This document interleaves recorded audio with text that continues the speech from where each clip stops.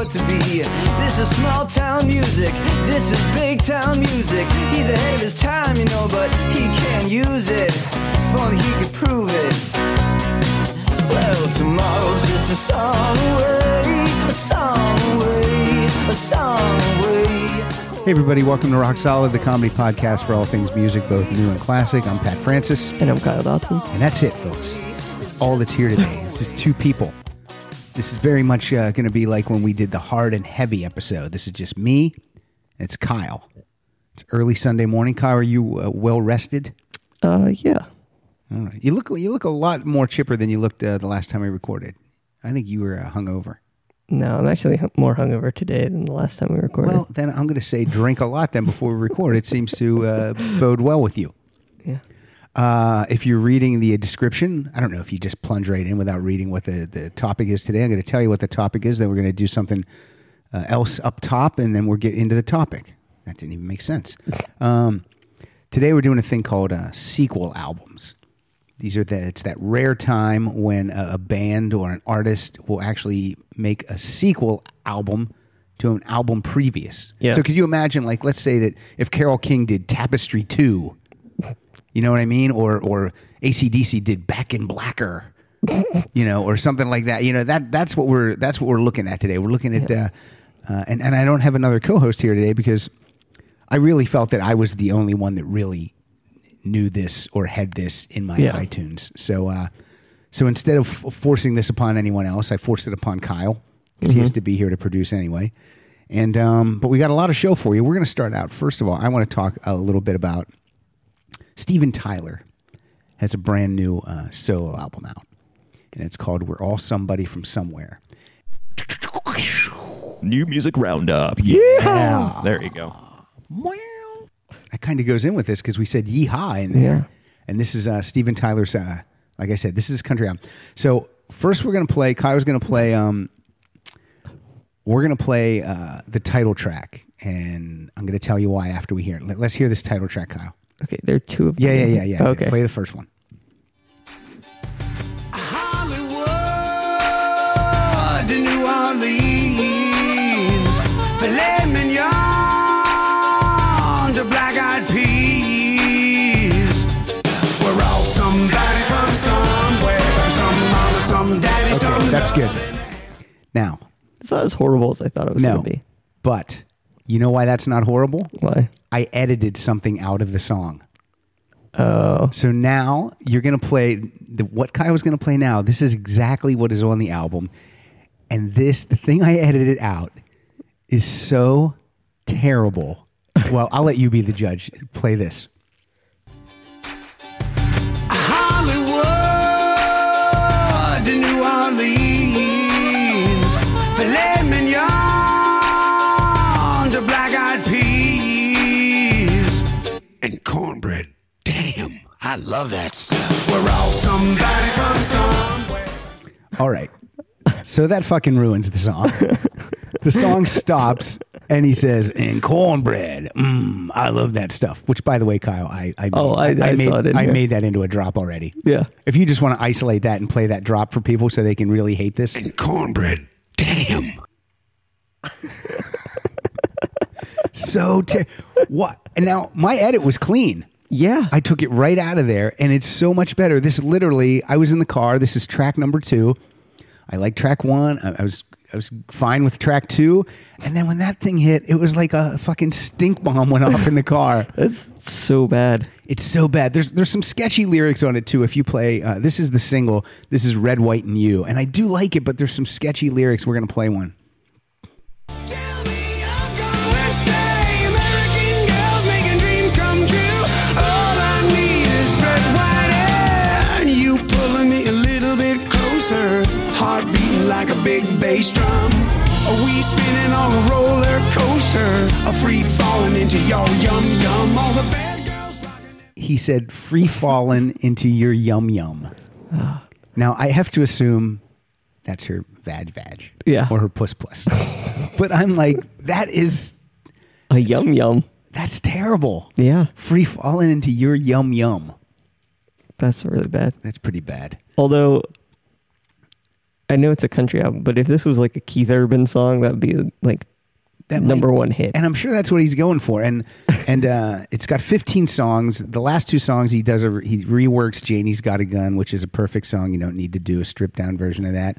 And he also does the classic song made famous by Janis Joplin, "A Piece of My Heart." And we don't need that anymore either. So strip those 2 songs away. We got about 13. I'd say about 9 of these are listenable. It's not terrible. It's more listenable, in my opinion, than the last Aerosmith album, which to me was unlistenable. But and he sounds great. His voice, his voice sounds really good. great. I mean, it's unbelievable how good he sounds. It's a terrible album cover. It's the album cover. There's a lot going on, and the pictures inside. It must take him 4 hours to get dressed. There's so many spangles scarves and bangles, and I mean, literally, he's Jack Sparrow. Yeah, I was gonna say he looks like Johnny Depp just walking around. We know what, Kyle. You did say you had a new music roundup. Do you want to do it? Yeah, I just gotta bring it up here. I told him no because I had one, but why not? We're doing it. Let's do it. This is my friend Nick. Nick Miller is his name. Is this a real band? This isn't your buddy who's got Pro Tools in his bedroom. No, he produced this. All right. I have to play it from Bandcamp. Bandcamp's a good place. Yeah, so he produced this himself. His pretty much his favorite artist, I think, is Elvis Costello. Okay. And it sounds a lot like Elvis Costello. Excellent. So hang on. Kyle's finding it. I was touting a couple weeks ago a band called the Static Cadets. They're also on Bandcamp. So Bandcamp, you go, you pay what you want, right? Or is it $5 or something? You can. I think I don't exactly know how it works. I think you can set it up to be $5 or whatever. Yeah. But Nick's album is called No Hard Feelings, and you can pay what you want for it. Okay. But, and I think it's on iTunes. And too. is this is him singing also? Yeah. This is him doing everything. He's doing everything. He didn't produce it. He had someone produce it. He's like a one-man band. He's got that thing on his back. He's got some cymbals between his knees. Yep. Okay, banjo. This is called Losing My Hair.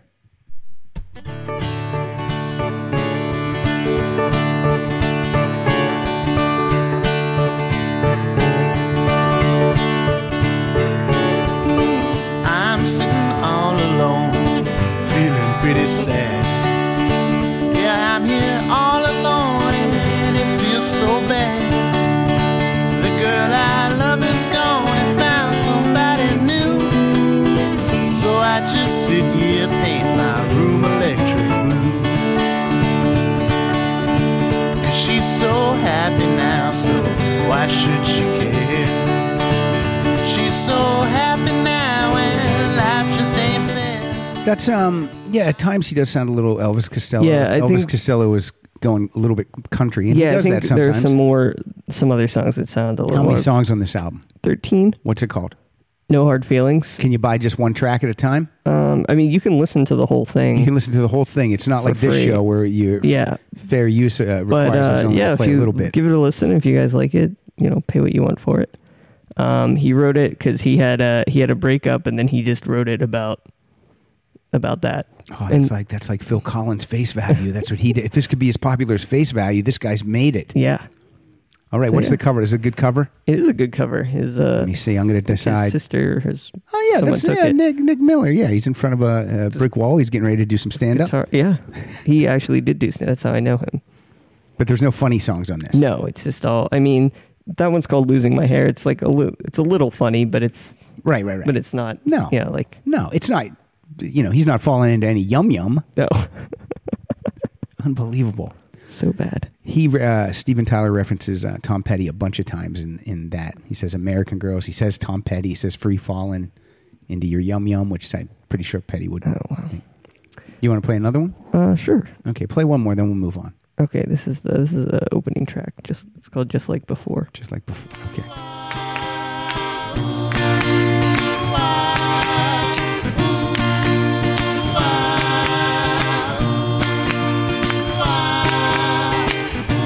Come back and love me just like you used to before time got the best of us and the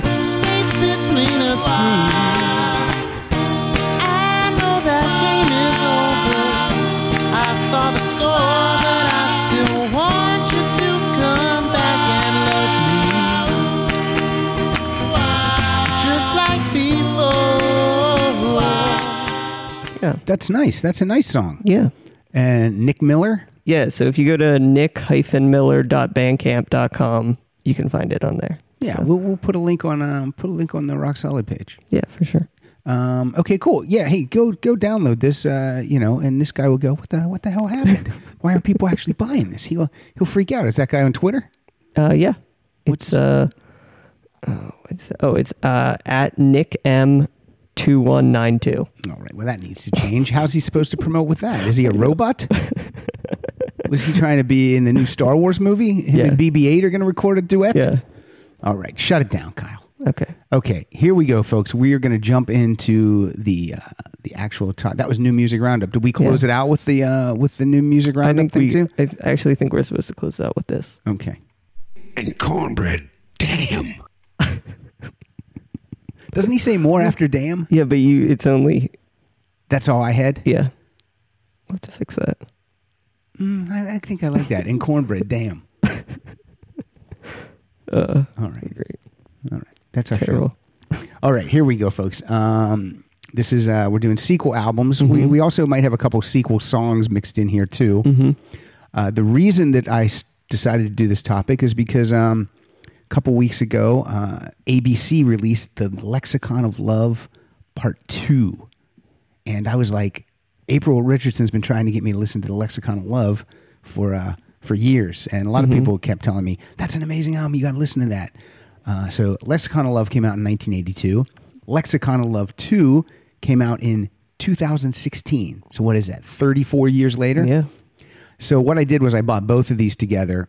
That way I could listen back to back. And I did that. And I got to tell you, the singer from ABC, Martin Fry, sounds amazing. I mean, he hasn't lost a step, very much like Steven Tyler. Also, this new album, for me, captures the feel and the essence of what the original did. Well, that's good. So I know I was amazed. Now, the sad thing is, no one's ever going to know these songs the way we know the original songs. But, what are you going to do? He did maybe in 30 years when Lexicon of Love 3 comes out. Yeah, true. And the packaging's amazing too. Like the packaging is right on point. Like you'd sit them down side by side and it just looks cool. So let's start out with something from the original Lexicon of Love. This is a song everyone knows. This is Poison Arrow.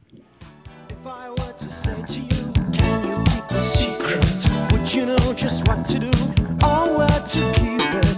Then I say I love you. I love that bass. All the situation. Hey girl, I thought we were the right combination. Who broke my heart? You did. Hold to the target, blame Cupid. You think you're smart, stupid. Shoot that poison arrow through my heart. My youngest daughter felt like this sounded like a made-up phony song. Because he says Cupid and stupid, and I think she thought that was stupid. But I'm like, no, honey, this is a real song. And then I got mad, and I said, you know what? Actually, every song is a made-up song. Songs they got to be made up.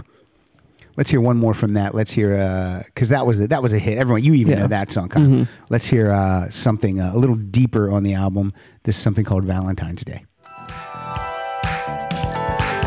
When the postman don't call on Valentine's Day, and Santa Claus don't come on a Christmas Day, that umbrella won't work on a rainy day. Don't ask me, I already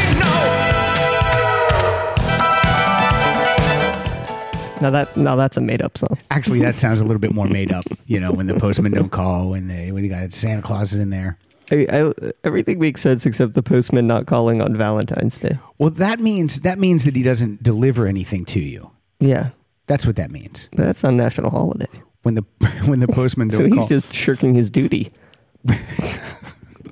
That's true. And he's leaving your mailbox very sad on Valentine's Day. All right, 34 years later, Kyle, here we go. Lexicon of Love 2. I think this is what they released as the first single. St. Patrick's Day. No. This is Antidote Arrow. No, Oh. it's not. It's Viva Love. You think the world will melt if you whistle. There's a certain spring in your stride. You face the future like a heat-seeking missile. You got yourself a smile a mile wide. Yes, you have. Viva love. Viva love, viva love, viva love.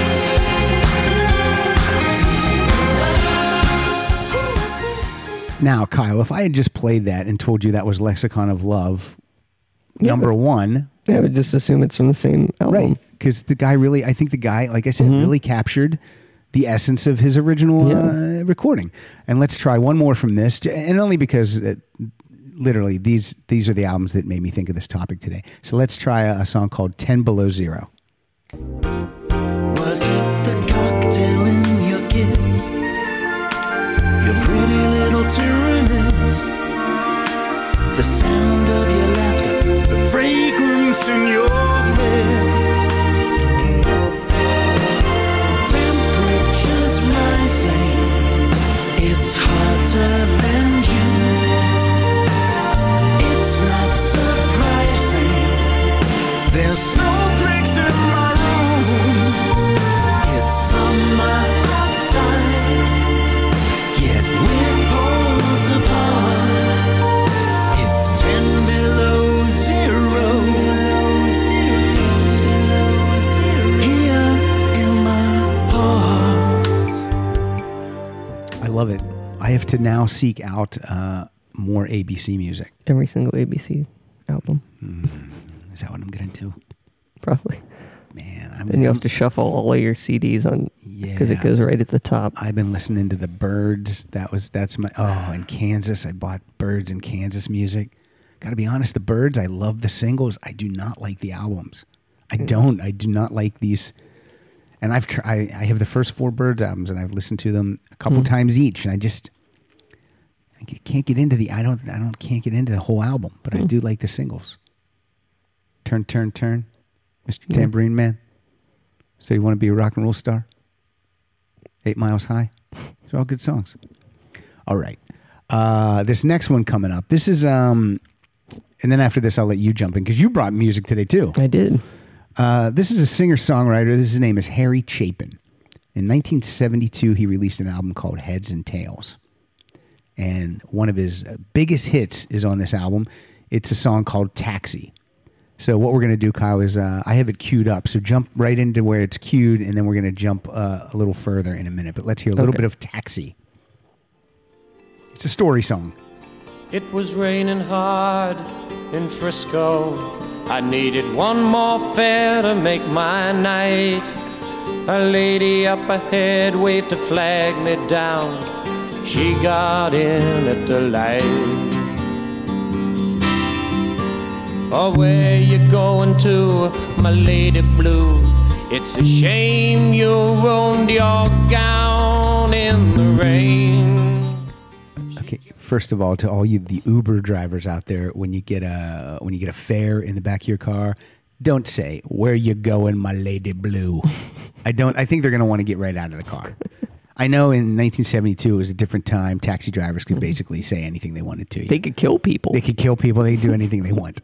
But so let's jump now to 1 minute and 12 seconds into the Also, song. don't say Frisco. Yeah, people up there don't like that. There's a lot of things wrong with this song already. It took a while, but she looked in the mirror. Then she glanced at the license for my name. A smile seemed to come to her slowly. It was a sad smile just the same. And she said, "How are you, Harry?" I said, "How are you, Sue?" Through the too many miles and the too little smiles, I still remember you. So let me set this up for you a little bit, Kyle. He's a taxi driver. Mm-hmm. She's a famous actress right now. Okay. Okay, and so when she gets in, he knows who she is, but she doesn't recognize him at first, and then notices the name and sees the face, and so now they're reconnecting. I don't know if they dated in the past. I don't know if this was a girl he might have had a crush on. Do you think maybe he just knows her name and she just read his name and now they're just making small talk? That would be funny. It's a lot to write a song about. She said, "How's the weather?" But anyway, the thing is, her life is taken off, and he's just, one of the lines is he's just getting high and driving his taxi. I mean, which is another thing I don't recommend for you. You can do that in 72. So what happens with Harry Chapin is 8 years later, 1980, he releases an album, and the album's called Sequel. Yeah. And the song we're going to play now is called Sequel. And this is a sequel to the song called Taxi. So let's... And even the cover is very similar. Like standing by a taxi cab. Yeah, but he's like getting out of it. Yeah. And the first one is like it's like the logo for a taxi cab, kind of, with him in it. So I think I have a cue point. Just jump in right at where I have it queued up to, and then we'll jump. I got into town a little early.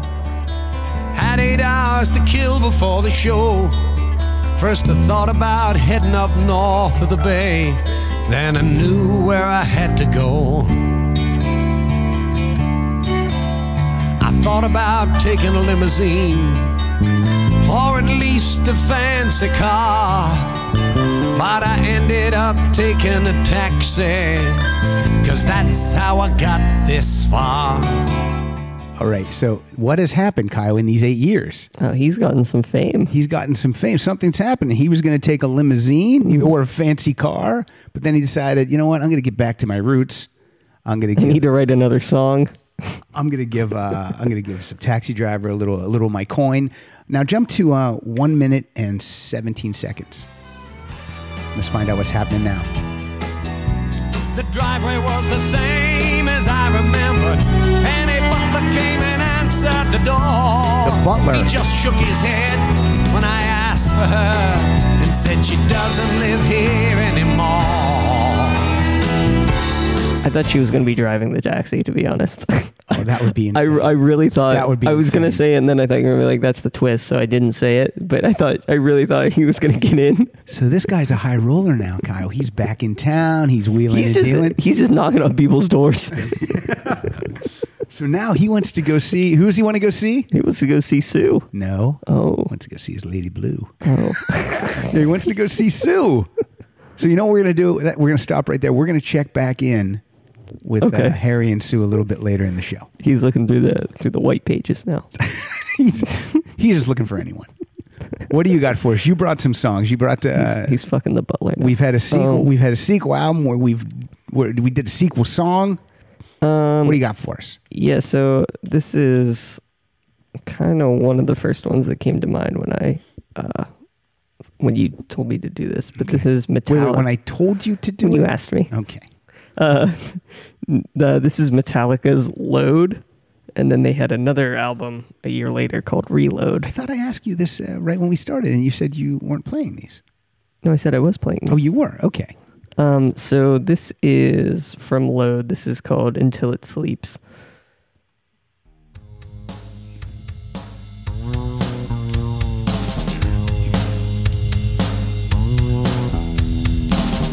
Where do I take this pain of mine?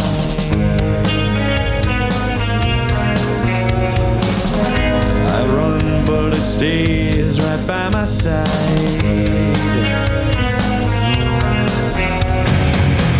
So tear me open, pour me out. The things inside that scream and shout, and the pain still hates me. So hold me until it's I like that song. Yeah, it's probably one of the only decent songs. I mean, this album On has this album? some good songs, but I think that was the first single, and this is Did they change their sound a little bit with this album? Were they going for something different? it's the self-titled Black Album was the album before, right before this, and this one, I think there were like 4 or 5 years in between the two, and this one has. And now this album's that was 20 years ago. I know. Sorry. No, so then a year later, Reload came out, and this is it sold a lot of copies, but I don't think it's. Did it sell more than Load? Let me see here. Load. I can't. Let me play this and then I'll. It said Reload sold 436,000 units in its first week. Yeah. So I'll look up how many. I'll do your job for this. Okay. Go ahead. So I'm gonna play the beginning of this song, and then I'm gonna jump in. But the beginning Okay. is absolutely ridiculous. Okay. This is Fuel. Give me fuel, give me fire, give me that which I desire. So yeah, that was the people make fun of that all the time. It sounds like he's just going like zibba. He sounds like he's sitting on a couch with Beavis and Butthead. Yeah, give me fuel, give me fuel.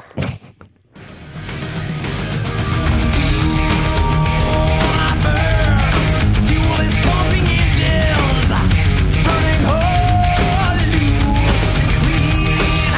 And I burn, turning my direction, quench my thirst with gasoline. So give me fuel, give me fire, give me that which I desire. Okay, I got some numbers for you. Okay, cool. The self-titled Metallica Black album that sold 16 million copies. That's crazy. That's Yeah. crazy. That's a juggernaut. You can't follow that up. No. I mean it's impossible. So record labels just sit tight and hopefully something will happen. Yeah. So Load sells 5 million copies, which is that's a hit. I mean, it's not coming off. You can't follow that Right, up. yeah. But that's great. 5 And million. it's what 5 years later. It's 5 years later. And then the following year, Reload sells 4 million. So let's just say in 2 years they sold 9 million. So they, after a 5-year hiatus. So that's very respectable. Do you have a favorite of the two? Or do you just like individual songs? Yeah, I don't really ever listen to either one of these, to be honest, like front to back. But yeah, sometimes some of these songs will come up in the mix and I like it. But And let me set up some ground rules too, because just so people know, Use Your Illusion 1 and 2, those don't count because those came out on the same day. Those are companion pieces. So I don't think that counts. It's not like you had a good analogy for that because you said that a movie and its sequel don't come out on the same day. Yeah. Star Wars and Empire Strikes Back didn't come out on the same day, Yeah. so that doesn't count. Also, Led Zeppelin 2 doesn't count. That's just their second album, and they were lazy on naming it. So They got progressively lazier. They're just like Man with Sticks. So look, if Van Halen 2 doesn't count, it's just their second album. So I'm talking legitimate sequels. Okay, it doesn't matter if only a year passed, as long as some time had passed. I'll tell you what: if Use Your Illusion 1 was released and 6 months later Use Your Illusion 2 came out, I would count it. But they came out on the same day, so I just don't want to get a bunch of emails, Kyle. That's what I'm saying. All right, let's go to 1975. Alice Cooper releases "Welcome to My Nightmare." Let's listen to the title track. Welcome to my breakdown. I hope I didn't scare you. That's just the way we are when we come down. We sweat and laugh and scream here, 'cause life is just a dream here. You know inside you feel right at home here. Welcome to my breakdown. Whoa. So That's some scary music. That was 1975. That was very evil. That was very creepy. How dare you? That was very creepy. So now we cut to, is it 36 years later? Yeah. Does that's more time than passed between the ABC albums, right? Unless I did my math wrong. ABC's 34 years. 34 years. And this is 36 years. We get Welcome. Wait, no. Did I mess it up? I think so. It's 46 years. For Or no. 30. Wait, hold on. you can use a calculator. Maybe. It's 30. Yeah, it is 36 years. The ABC album is less time than we said. I think it's 24 years. I think Is it? it's 82.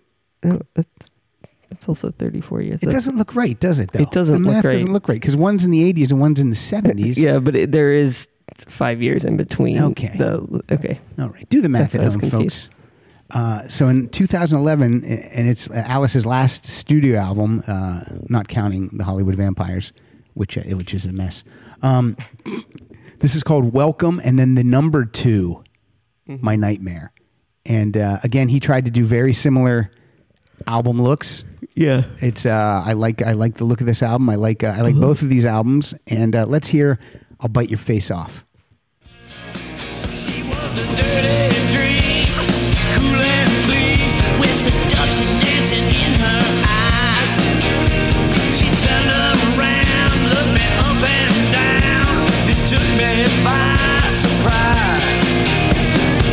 I tried to run, I tried to hide, but my feet were made of clay. Looked in her eyes, I was paralyzed, and I just couldn't get away. She licked her lips, they were bloody red. She had the heart of the living dead. She pushed me down on a burning bed. Thought I was in heaven, but instead she turned her head and she softly said, "I'll bite your face off." It was a long way to get there, but I wanted to get to the chorus. "I'll bite your face off." Some things about the original "Welcome to My Nightmare," just so you know. It was a soundtrack to a movie that he released. It's kind of unwatchable in my opinion. Has the hits "Only Women Bleed," and it's got "Cold Ethel" and "Department of Youth" and "Steven," and of course "Welcome to My Nightmare." And I liked "Welcome to," the number 2, My Nightmare, very much. I thought this was a really solid Alice Cooper album. It has some creepy songs on it. I've played the one "When Hell Comes Home." That's about an abusive dad and goes out and gets drunk and then comes back and terrorizes the son and the wife, and it's very, very creepy. I'm going to play another one. It's a little creepy. This is "Under the Bed." I know they're under the bed. That's where they hide. That's where Harry Chapin is. I know He's gonna jump out and kill Sue. Be fed every night. It has a very Halloween type feel. The movie Halloween. Under the bed, way down below. I found the skin that they shed, 'cause they eat there, and they breathe there, and they grow. By the way, "Under the Bed," that's a Best Buy bonus track. Ooh. That's a pretty great song to be That is a included pretty as a good song. bonus track. So seek that out. But that's a legitimate sequel album, in my opinion. So far, we've done legitimate sequels. And now, a word from our sponsors. Kyle, you know what I just did? What'd you just do? I just had a big, nice, tasty bite of music. How'd it taste? Oh, Kyle, you know as well as I do, music tastes good. Tastes so good, Kyle. Now, why you're laughing? You don't think music tastes good? No, I do. I'll tell you right now, music tastes so good that there is actually a music festival in downtown Long Beach called Music Tastes Good. Kyle, the festival runs for 3 days. On Friday and Sunday, the bands are on feature curated single stages, and on Saturday, we feature 4 stages. People coming in from LA can use the Metro Blue Line. There's a stop that just is steps away from the festival. You get right off the Metro Blue Line, boom, 1, 2, right there. It might actually let you out right on the stage. Wow. That's how close the stop might be. You might get right out on the stage. You might walk off the train and hand the guitarist his pick. Wow. I know. Pretty impressive. Tickets are not expensive. I don't even want to say cheap because I don't want to belittle it. I'm going to say tickets are inexpensive. For 3 days, $120. For a 3-day VIP pass, $240. Individual nights, Fridays only $25. Saturdays, $75. Sundays, $35. Great bands every night of the festival, including the Rival Sons, the RX Bandits, Living Color, and Sun Little. That's on Friday. On Saturday, you got the specials, Iron and Wine, Squeeze, and Dr. Dog. Sunday, September 25th, we got Sylvan Esso, De La Soul, Gallant, and Las Cafeteras, if I'm pronouncing that right. I'm assuming that means the cafeteria in English, I would assume. but I could be wrong. Again, that's the Music Tastes Good Festival. It's in downtown Long Beach, September 23rd, 24th, and 25th. Amazing lineup, amazing bands. If you get a VIP ticket, farm-to-table dinner is served. It features 6 of Long Beach's best chefs, along with featured chefs from across the country and Mexico. More details on that are coming soon. Again, go to the website, musictastesgood.com.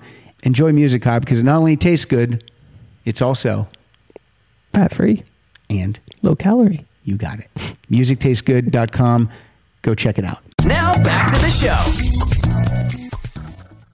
Do you want to jump in now or should I go? It's up to you. Okay, I'm going to go. Now, this one, folks, this is one of those ones where I'm deciding that the band wanted it to be a sequel. And here's why. The band is Journey. And the first song I'm going to play is from an album called Escape. And the way that is spelled on the album is E5C4P3. So let's hear a little bit That's of... also my favorite Star Wars. That's another great droid.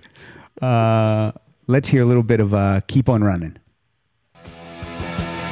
Taking me by the hour, by my blue collar. Ooh, you're squeezing me too tight. Oh, it's Friday night. Let's run tonight to the morning lights. Keep on running, keep on running, keep on running, keep on running, keep on running.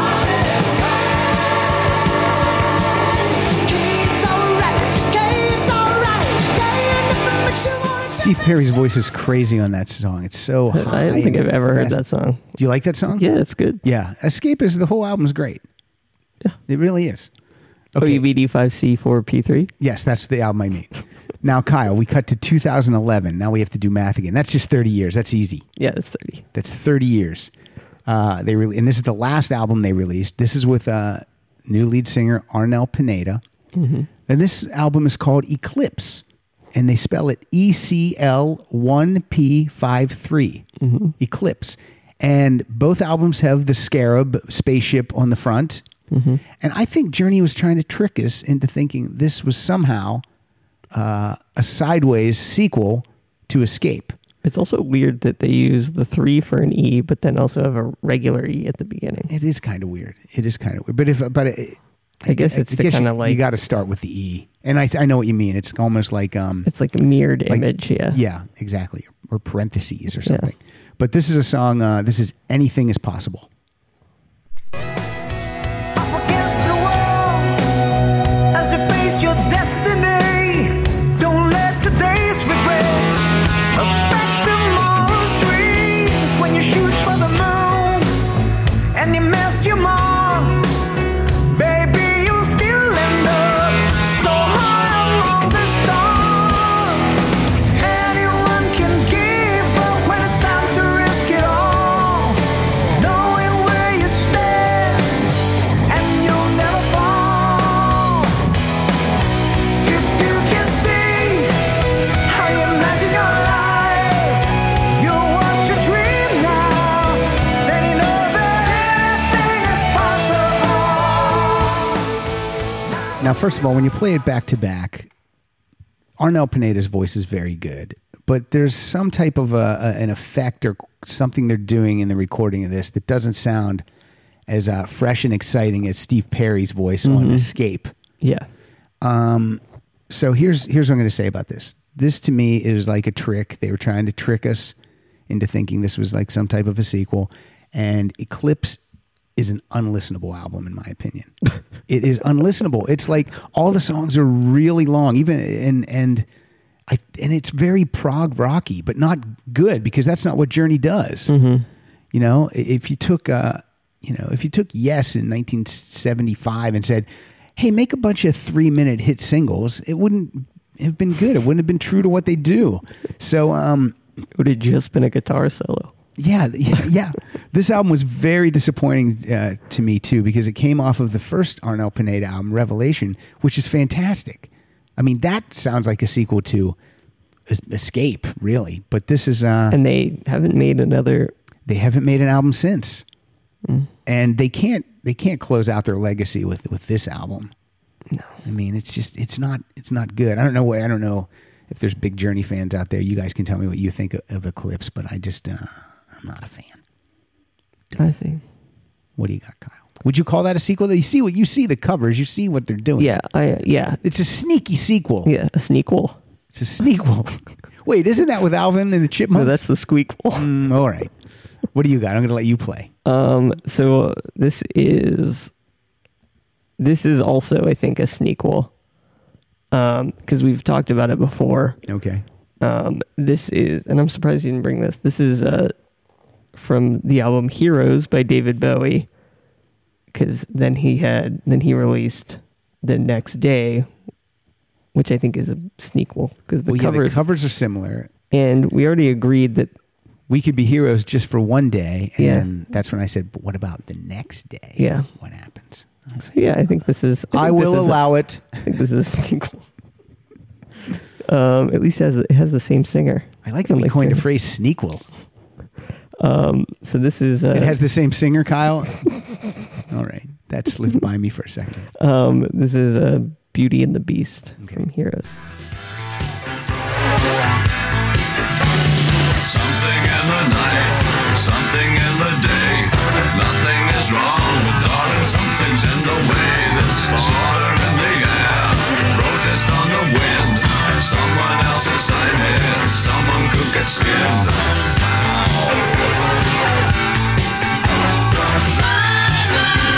Someone fetch a priest. You can't say no to the beauty and the beast, darling. Love that song. Yeah, this was also 36 years in between these two. Wow. And then this is from The Next Day. And this is called If You Can See Me. Now you could say I've got a gift of sorts, the fear of rear windows and swinging doors, a love of violence, a dread of size. If you can see me, I can see you. If you can see me, I can see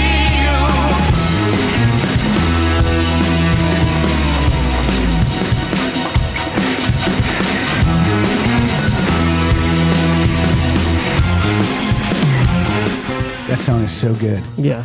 I got to be honest with you. I like The Next Day better than Heroes.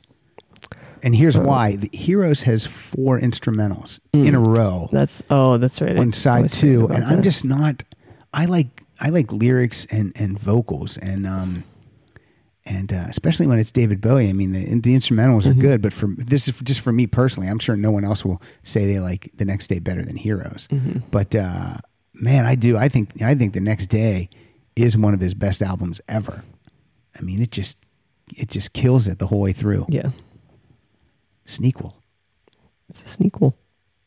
What do you think about The Next Day? You like it? I do. It rocks. It does rock. It's so weird. He made like 5 videos and they're all weird and the whole thing's great. Yeah. It's just great. Hey, could you do me a favor? Yeah. Could we check in with Harry and Sue? Maybe drop us in at 2 minutes and 19 seconds. Oh yeah, I wonder what they're up to. I don't know. What if he was just like, I was moving the body into the lake? That would be great.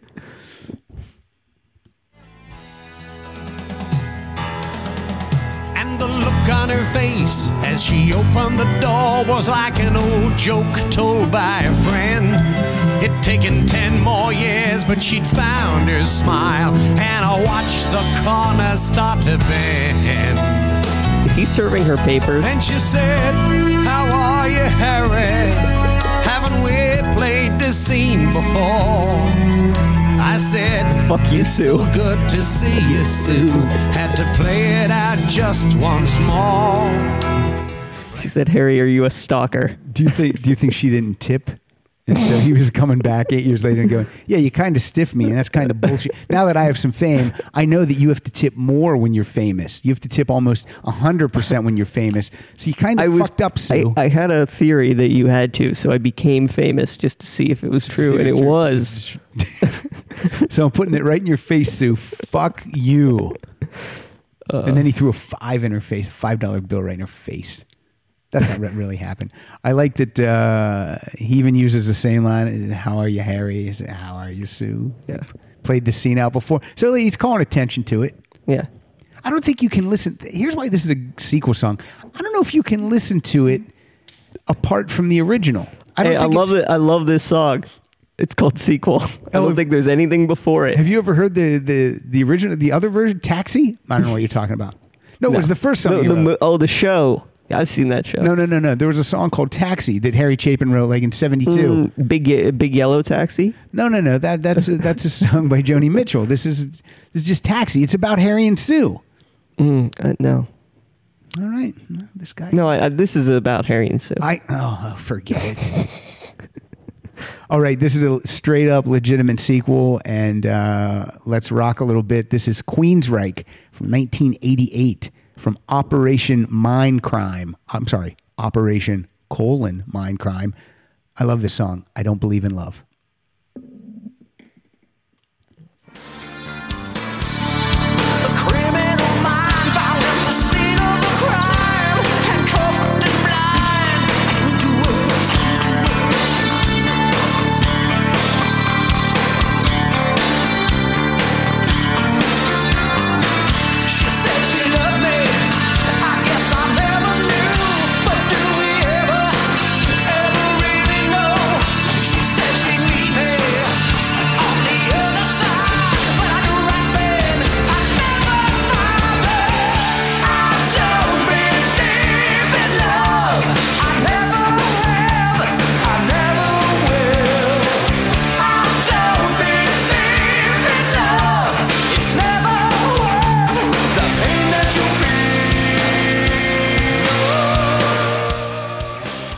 You like that song? Yeah, it's a great song. I didn't think you liked Queensryche. I don't like Queensryche, but I do like that song, and I actually like a couple of the songs we're going to play. I don't like the reason I don't like Queensryche is because I find their singer Jeff Tate not our friend Jeff Tate. Yeah, even though it's spelled exactly the same way. Really? Yes, I'm talking about singer Jeff Tate, not Tate out of Tate, but singer Jeff Tate. I don't like how he looks. He looks fake. He's very weird looking. Yeah, he doesn't look like a real person. Like he looks like. Yeah. And I'm not always a fan of the high singing all the time. I like Maiden and I like Judas Priest, but I don't know why these guys were just never on my radar. He looks like when they get a white actor to play like an Egyptian in a movie. Yeah, exactly. Yeah, you're right. He looks like Joel Edgerton in that the Gods of Egypt. No, whatever that is. Yeah. But Jeff Tate as King Tut or something like that. This is a shock. Operation Mindcrime only went platinum. I thought that was like I would have assumed that was multi-platinum, big success. But I guess that came with the album after that, which contained Silent Lucidity. That album was called Empire. That sold 3 million. But I really thought that Operation Mindcrime sold more than that. Mm-hmm. All right, so we're going to cut to 2006. How many years is that, Kyle? Let's figure this out. 20. 20 what? 18. Is it 18? Yeah. Is it 20 minus 2? Yeah. So 18 years later, we get Operation Mindcrime 2. This sold 150,000. They couldn't. They probably thought it's not great. They probably thought, how does it compare with the original cover, though? Well, it looks similar, but there's black and white on the original cover, and the original cover is like kind of just like a bunch of people in a crowd, like coming towards the screen. There's kind of like a big animated looking face in the background. The new one has like two just like, it looks like a Red Hot Chili Peppers cover. It's like two dudes with their tongues sticking out. They have a bunch of piercings. Then it's in the middle is a man holding a gun, but instead of a head, he has a dog head. Yeah. And this is and these are both I see that. So it's I'm not looking very at it now. But it is similar to in It's- theme. Yeah, but it's just Now, these are both concept albums, and I'm not going to get into the story because I don't give a shit. I don't care. I mean, I'm sure this is some crazy. I mean, if you're a Queensryche fan, you can probably sit down and tell me the whole story and what it means, and I'll just stare off into the distance. about corporate America stealing everyone's mind. I'm sure that it is. I'm sure you've nailed it, Kyle. But let's listen to a couple songs from Operation Mindcrime 2 because it has some good songs on it. So let's listen to I'm American.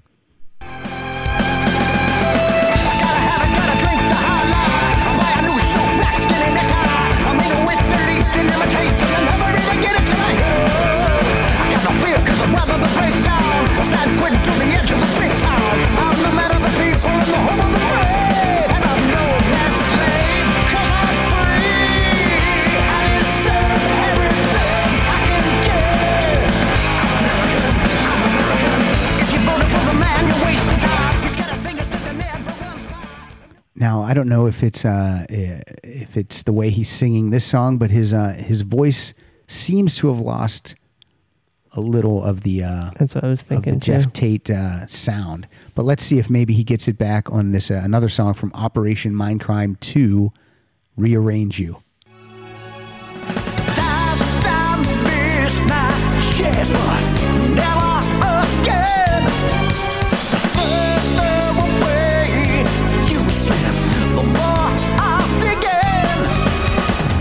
Oh, babe, I'm around again, and this time I'll be ready and waiting.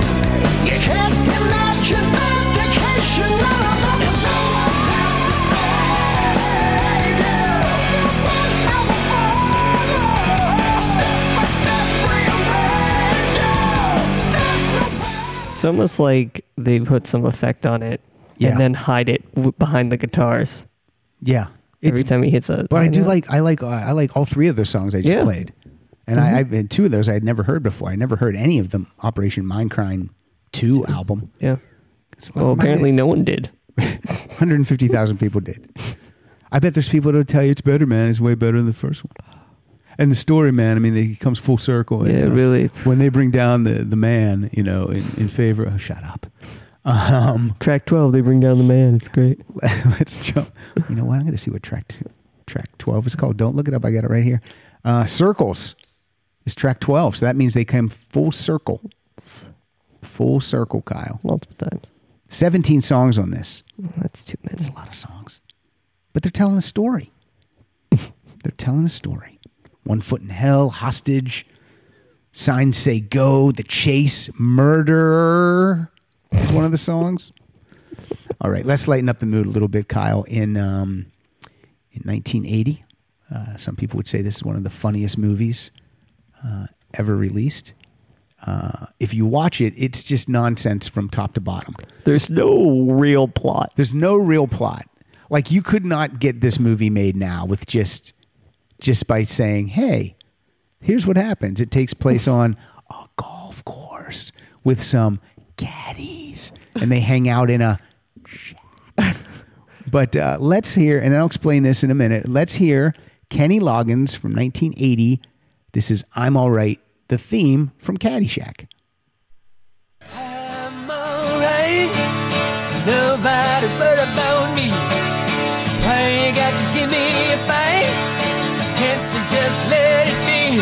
I'm alright, don't nobody but about me. You got to give me a fight. Why don't you just let me be? Do what you like, do it naturally. But if it's too easy, you're gonna disagree. It's your life. So that is from 1980. That is theme from Caddyshack. I'm All Right. I love that song. That's a fun song. You like that? Do you like that song at all? Yeah. As a, what do I want to say? As a, what am I trying to say? Like, you like that song because you think about the movie, and it's kind of a fun, bouncy. It's like a Footloose. It's like a Danger Zone. It's a Kenny Loggins soundtrack song. Mm-hmm. So here's what happens, Kyle. 8 years later, they released Caddyshack 2. Oh, I assume they got everyone back for it, right? Are you saying is Bill Murray in this? Yeah. No, he's not. Yeah. Did they? Well, they probably use the same kid who is. No. Oh. But the good thing is Rodney Dangerfield. Oh no, I'm sorry, he's not in it either. Chevy Chase is in it though. He's got. Oh, okay. He's like in a cameo. It's like a cameo role, and he wears a dangly earring for some. I don't know why, but no. Caddyshack 2. It's such a mess because like I remember when Dan Aykroyd is now the groundskeeper. Terrible. Yeah. He talks like I'm going to get them gopher. It's just like, it's so horrible. And they replaced Rodney Dangerfield with Jackie Mason.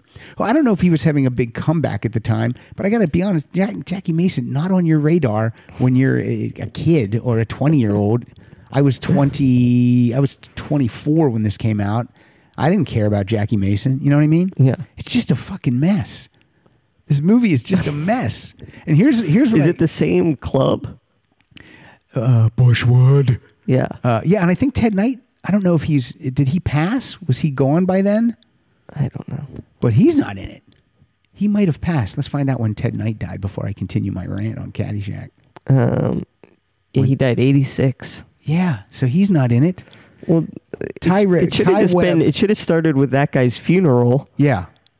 And they're having they're going to play a memorial golf outing for him, so everyone's back, and then hilarity ensues. That's what it should be. And I think Jackie Mason plays.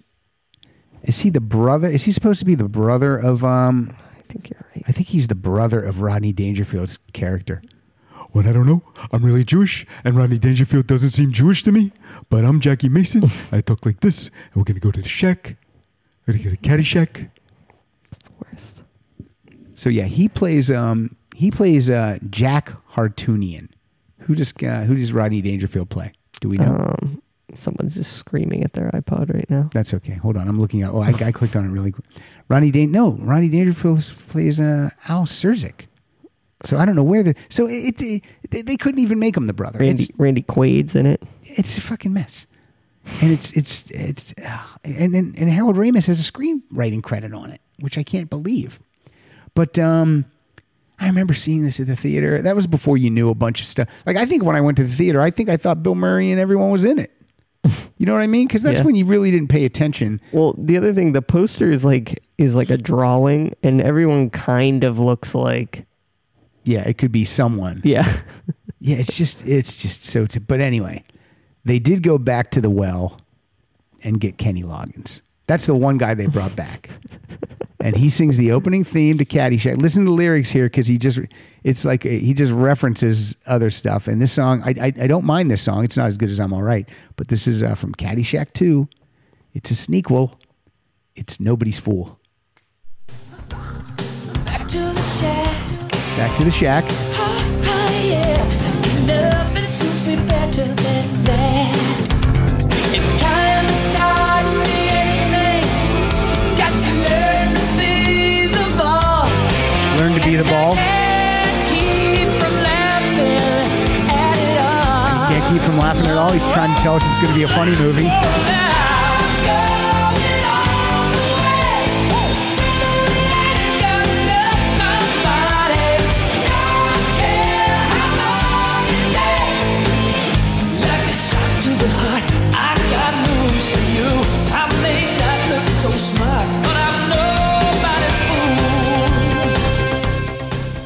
Kenny Loggins was nobody's fool because he thought, oh, you know what, man, I can make some money from this.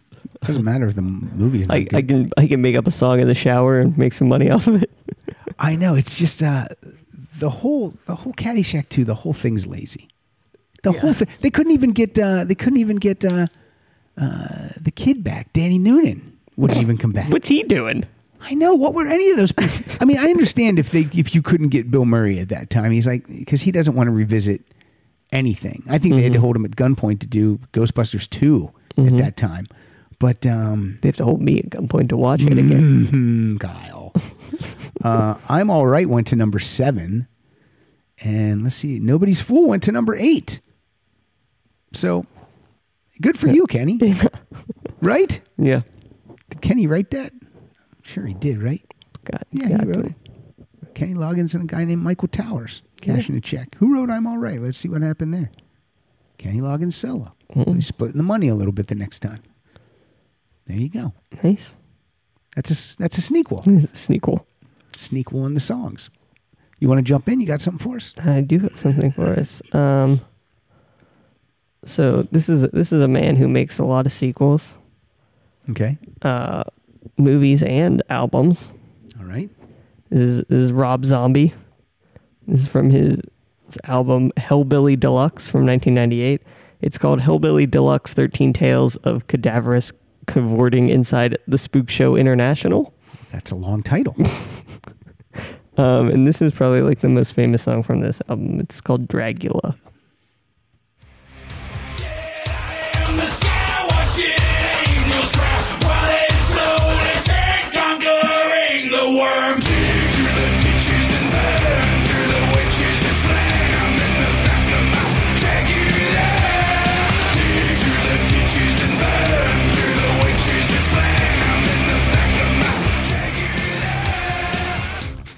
Yeah. That's Dragula. Yeah.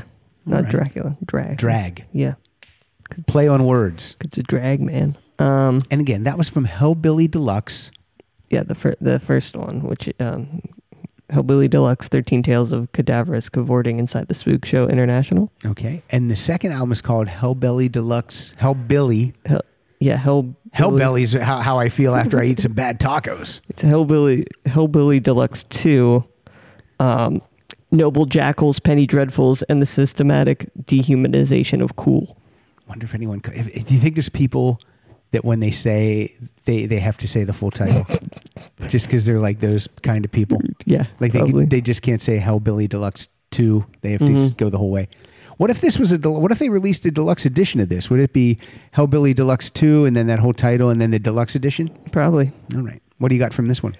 The Deluxe Dehumanization edition. So this is a song from Hellbilly Deluxe 2. Hellbilly Deluxe 2 was released 12 years later, in 2010. That's a nice chunk of time. Has a similar cover. He's kind of like a monster on the first cover, and then it's just him on the second cover with like some bandages. And then this song is called Werewolf Women of the SS, but it is based on the trailer he made for Grindhouse, which is Werewolf Women of the SS, that has Nicolas Cage in it. Oh my goodness! So this is that song.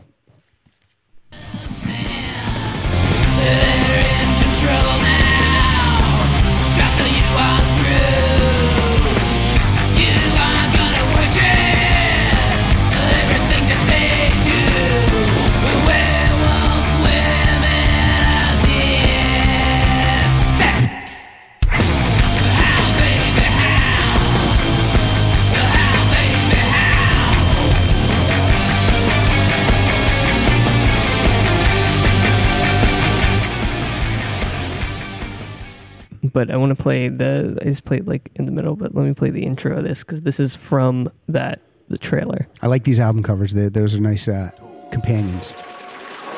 Werewolf Women of the SS.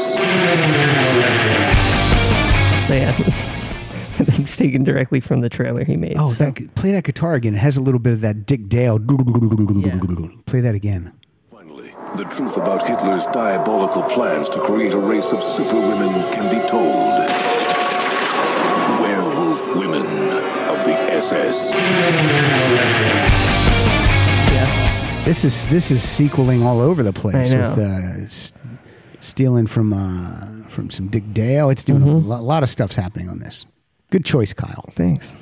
I wouldn't have known about this. I might not have picked it. But, or cared. No, I like it. Tell you who I do care about, though. I care about what's happening with our friends Harry and Sue. Oh, what are they up to? If we could check out Sequel, maybe you jump in at 3 minutes and 3 seconds, because these poor kids. She said, I've heard you flying high on my radio. I answered, it's not all it seems. That's when she laughed and she said, it's better sometimes when we don't get to touch our dreams.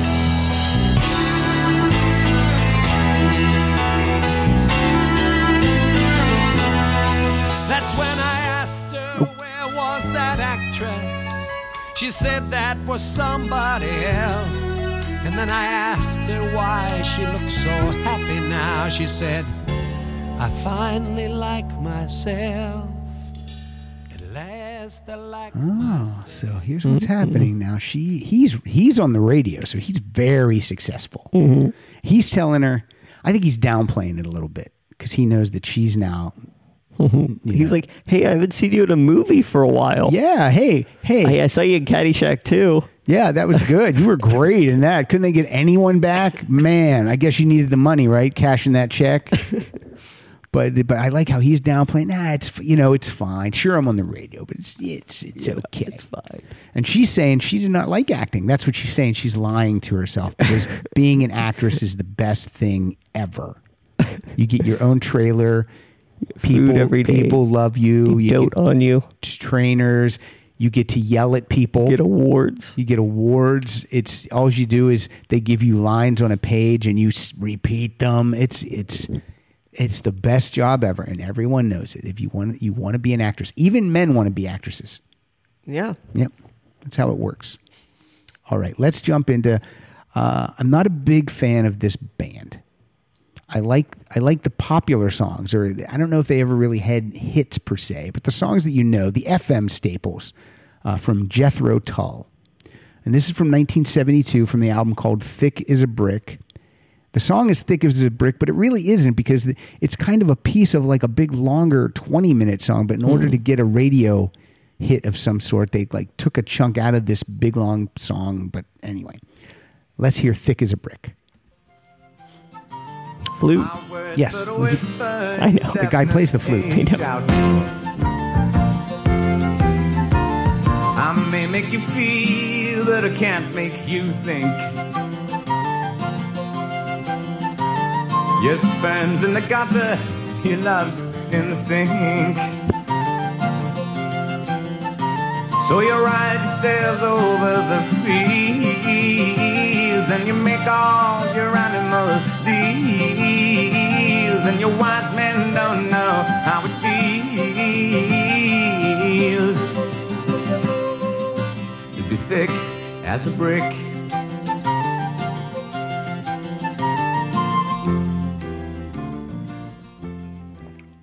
Now, I'm reading it. Thick as a Brick was a highly acclaimed parody concept album. I don't know what the parody was. Themselves. I don't know. But yes, and you were mentioning the flute. Ian Anderson plays flute. That's his instrument of choice. Yeah. I don't know that that's the coolest looking. He doesn't play the skin flute, Kyle. He plays the flute. Oh, okay. I was trying to imagine it. So now this is the longest time between sequel albums I think that we have on the show today. This is 40 years. 40 years. 2012. This is recent.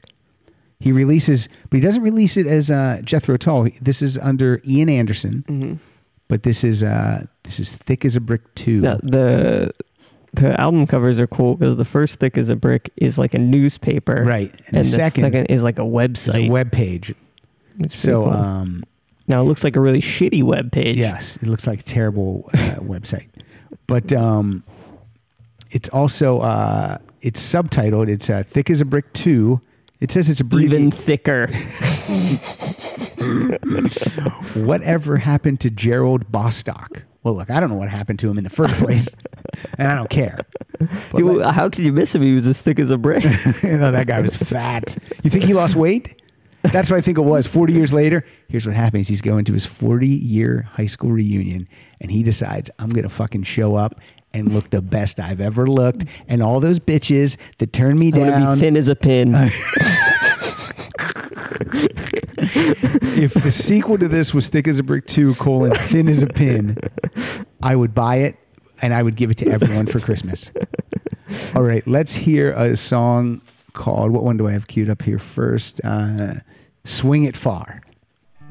Mr. Jennings, good housemaster, hello, seemed instinctively to understand. Very nice man. Touched me with his gentle presence under bedclothes, underhand. Okay. I think I know what happened to Gerald Bostock. Okay. I think we have a whole pedophile thing going on here.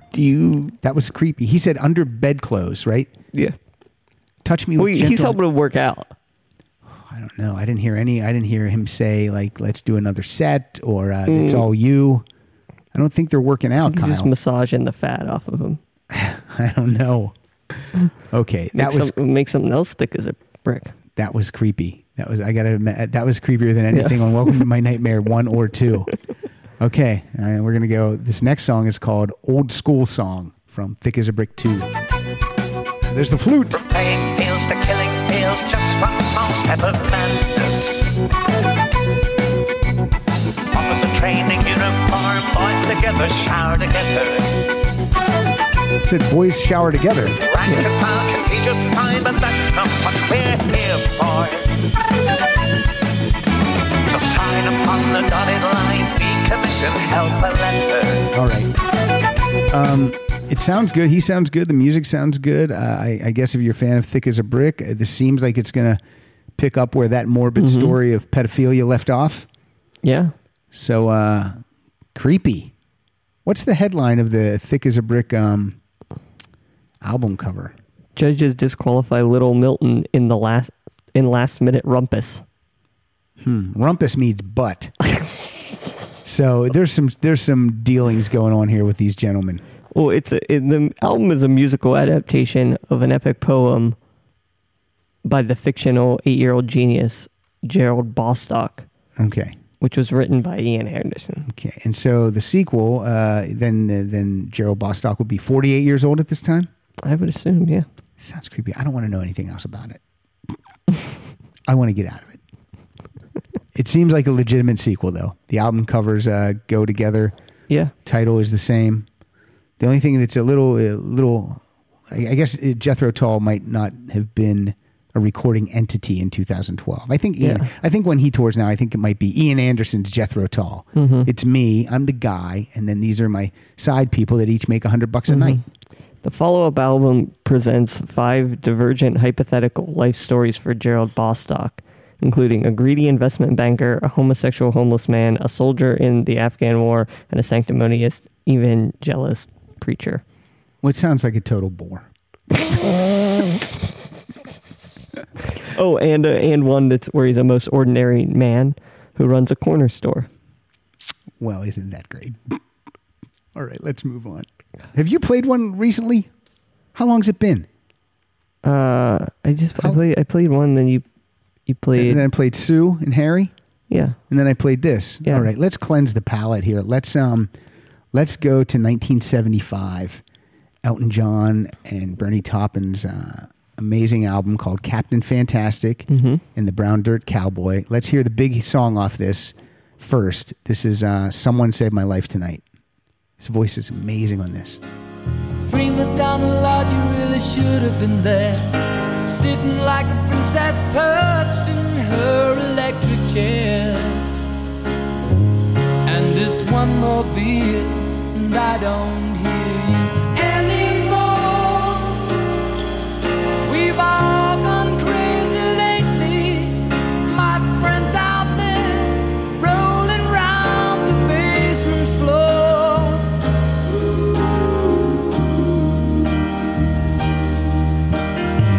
Someone saved my life tonight, Sugar Bear. You almost had your hooks in me, didn't you, dear? You nearly had me roped and tied. All about hypnotized sweet freedom. So this album is an autobiographical account of the early musical careers of Elton John, who is Captain Fantastic, and Bernie Taupin, who is the Brown Dirt Cowboy. And that was released in 1975. I also want to hear the title track, which is, of course, Captain Fantastic and the Brown Dirt Cowboy. Captain Fantastic, raised and regimented, hardly a hero, just someone his mother might know. Very clearly a case for cornflakes and classics, 2 teas both with sugar, please, in the back of an alley.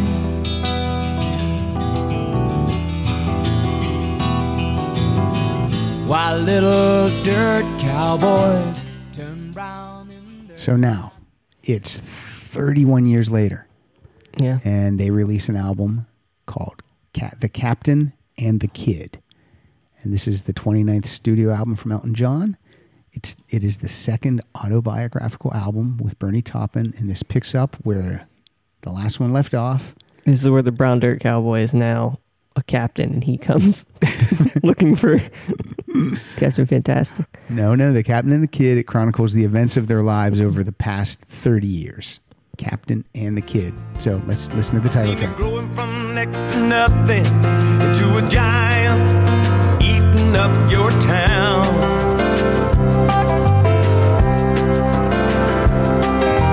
Called up the tea leaves and the taros at the gypsy watch it seized in the palm of her hands.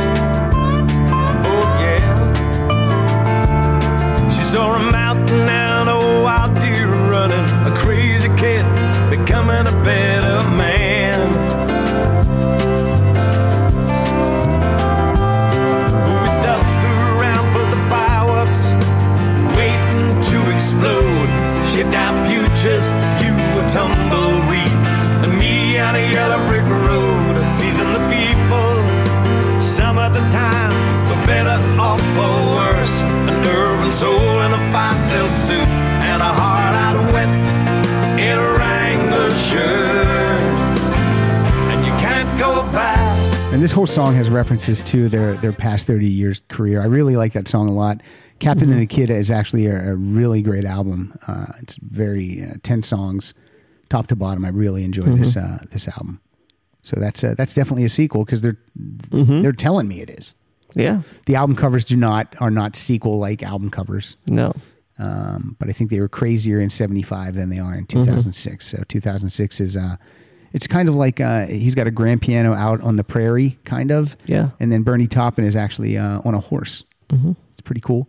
Also, things that are the same. Davey Johnstone is still on guitar on both albums, and Nigel Olsson plays drums on both albums. So there you go. That's it. Nice. Thank you. Mm-hmm. You want to jump in here with something? You got something else for us? Sure. Is this a sneakquel or is it a sequel? No, this is a sequel. This is System of a Down. In 2005, they released 2 albums, but not on the same day, like 5 or 6 months apart. So this is from the first album. These were their last 2 albums, so they haven't had an album since. What are they called? Some System of a Down or Simpson of a Down? Yeah, Simpson of a Down. Simpson of a Doe. The first album is called Mesmerize, and the second one's called Hypnotize. So this is Sad Statue from Mesmerize. Okay. Space are rearranged in this little piece of typical tragedy. Justified candy brandy for the nerds. Eloquence belongs to the conqueror. You and me will all go down in history with a sad statue of liberty and a generation that didn't agree. You and me will all go down in history with a sad statue of liberty and a generation that didn't agree.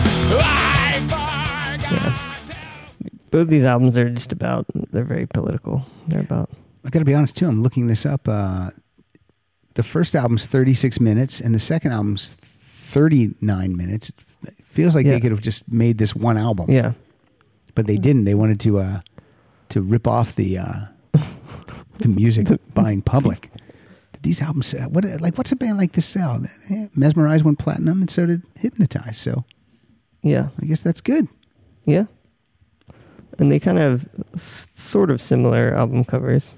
Yeah, feels more companion-y though than yeah, it might be a little more companion-y. Might be, Rick Rubin produced both of these. So this might be a snequel. Okay, although they didn't come out on the same day, so all right, it's like Lord of the Rings. I will allow it. This is from the second. This is from Hypnotize, and this is called Lonely Day. Such a lonely day shouldn't exist. It's a day that I'll never miss.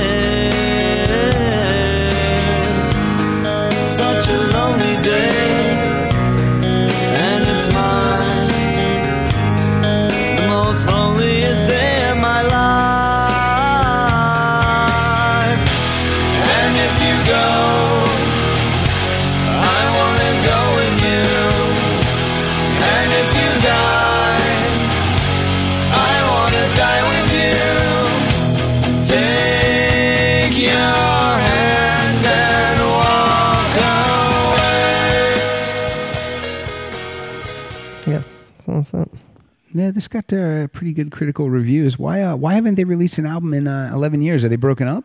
No, because I just saw them like 2 years ago at the Forum. I just think they just Serge, the lead singer, has released like a few albums. Serge, now that's the character from Beverly Hills Cop that that talks to Eddie Murphy. Yeah, right. Serge, isn't that him? Yeah, Serge Tankian, I think is how it's pronounced. Is his last name? The guy from Beverly Hills Cop is Serge Tankian, right? Button it up. We don't want to see a bunch of hair on your chest. It's not nice. It's not good. People don't like. That's my Serge. I don't know if that sounds at all like him. In my headphones, it did a little bit.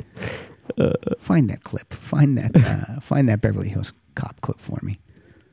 I'm gonna find out that character's name. We need a drop in that says tangent. I don't think we need a drop in. Tangent time. I'm gonna find out this character's name. It is Serge. It's Serge. Yeah. What's his last name? I don't know. This is Serge and Ahmed. Yes, Serge. It's just Serge. Yeah. Is it spelled? Serge, and how can I help you? Yeah, I'm looking for Miss Jenny Summers. She's very busy today. Maybe you give me your name? My name's Axel Foley. And what it's pertaining? Pertaining. I didn't understand what you said. Akmel. Pertaining, what it's meaning, regarding. Oh, what's it regarding? I'm an old acquaintance of hers. Danae?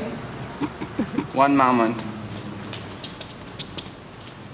Don't run and tell me, Summers, that Mr. Ahmed Foley is here to see... Axel Foley, Axel. Achwell? Axel. Foley is here to see her. He's our old acquaintance. That, I bet they busted up laughing. Because, I mean, come on. I know Eddie doesn't like anyone else being funny in the same frame as him. But you got to give it up for Bronson Pinchot and that. He doesn't even like being funny in frame. Lately. No, he's also, they brought him back for Beverly Hills Cop 3 because that was a disaster. So since we're talking sequels, can we find Bronson Pinchot's scene from Beverly Hills Cop 3? Does he play the same character? Of course, Kyle. He's Serge, the singer from System of a Down. Would you like them to record an album with him? This guy? Yeah, I think that would be pretty. On vocals? That would be all right, I think. Hang on, there's an ad. Of course there is. Akmel. The art gallery is completely bankrupt in the toilet. Why? Because we had an owner who was obstinate and stupid and ignorant. You shot him, remember? You remember right. him? Yes, I shot him. What are you doing now? I'm doing guns. Come and look. Come and look.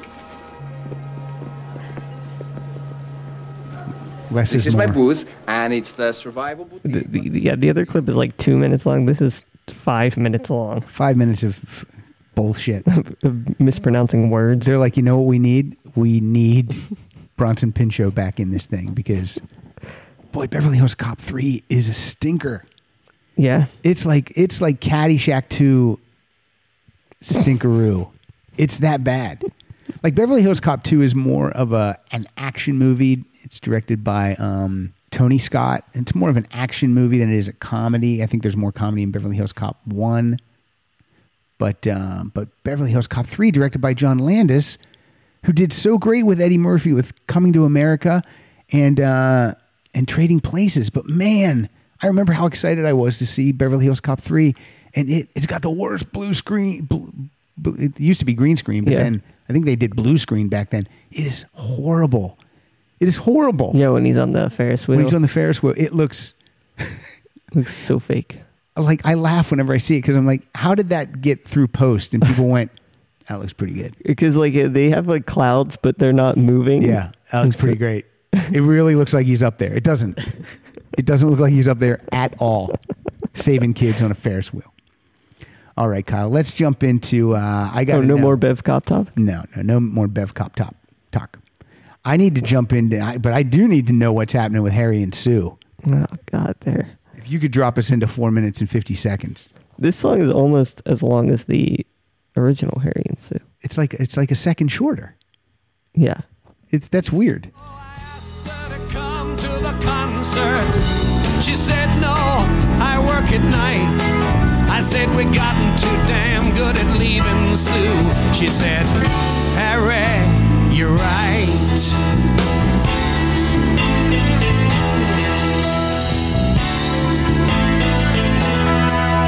Don't ask me if I made love to her or which one of us started to cry. Don't ask me why she wouldn't take the money that I left. If I answered it all, I'd lie. Okay. So he just basically treated her like a whore. Yeah. Now, and he won't tell us who cried when they made love. It's him. Harry cried when he made love to Sue. Yeah. Is it because was her body so beaten down that he couldn't believe he was making love to this scrag? or could he not believe that he finally got the girl of his dreams? Dream girl or scrag girl? Mm-hmm. Discuss. I just think he cries during sex no matter what. What is wrong with Harry? This guy's on top of the world. He's a recording artist, touring the world. You don't cry when you have sex. Or do you think he has erectile dysfunction? Then he leaves money for her. How bad was her apartment that he felt he had to leave some money? Or how good was that sex? Either way, man, Sue's making some dollars, right? Jeez, I don't know where this story's going to go. We're going to check back. Can we check back in later? Yeah. All right. There is a phenomenon in sequel albums. It's live albums. Kiss Alive 1, Kiss Alive 2, Kiss Alive 3, Kiss Alive 4 Symphony. Kiss Alive 4, well, Kiss Alive Symphony, then Kiss Alive 4, the Millennial concert came after that. Oh. So that's actually Kiss Alive 5. So way too much Kiss and way too much of them being alive. And a lot of those albums are not really live. But one of the most famous live albums of all time is Frampton Comes Alive. It's very much like Cheap Trick at Budokan. It's the live album broke the artist. And Kiss Alive, that broke them. You did bring at Budokan 2? I didn't bring at Budokan 2. But there's it's just called Budokan 2. But yeah, I didn't, because then they put it all and made it the complete collect concert, which was Budokan 2. And yeah, so it just got too crazy. Yeah. Plus we've played a lot of Cheap Trick. And I'm mad at that new album. I really hate that new album. Bang, Zoom, Crazy, Goodbye. I'm never listening to it again. What it should be called. But Frampton Comes Alive. Let's hear a little bit. This is from 1976. Let's hear a little bit of Show Me the Way. I wonder how you're feeling. There's ringing in my ears, and no one to relate to, save the sea. Who can I believe in? I'm kneading on the floor. There has to be a force. Who do I call? The stars are out and shining, but all I really wanna love, to show me the way. Every day I want to show me the way. Oh, the talk box is great. So that's classic. That's Frampton Comes Alive from 1976. That's Charlie Brown's mom on vocals. Yeah, she's amazing. It's a duet, actually, they're doing. In 1995, we get a little... Frampton's dead. Frampton Comes Up Short. No. Frampton Comes Alive 2. Are you looking at those album covers? Yeah. I mean, it's an updated... I mean, he doesn't try to recapture the original cover. Yeah, it's fine. But I like the Frampton Comes Alive. The hair's receding a little bit, but it's short and he looks cool. Mm-hmm. But so basically, Frampton Comes Alive 2 is live versions of his most recent studio tracks. But then they did have to slip a special edition disc 2 in there that includes all the famous songs from Frampton Comes Alive 1. But let's listen to this is 19 years since the original, and this is a song. This is a big hit for him. This is called Lying.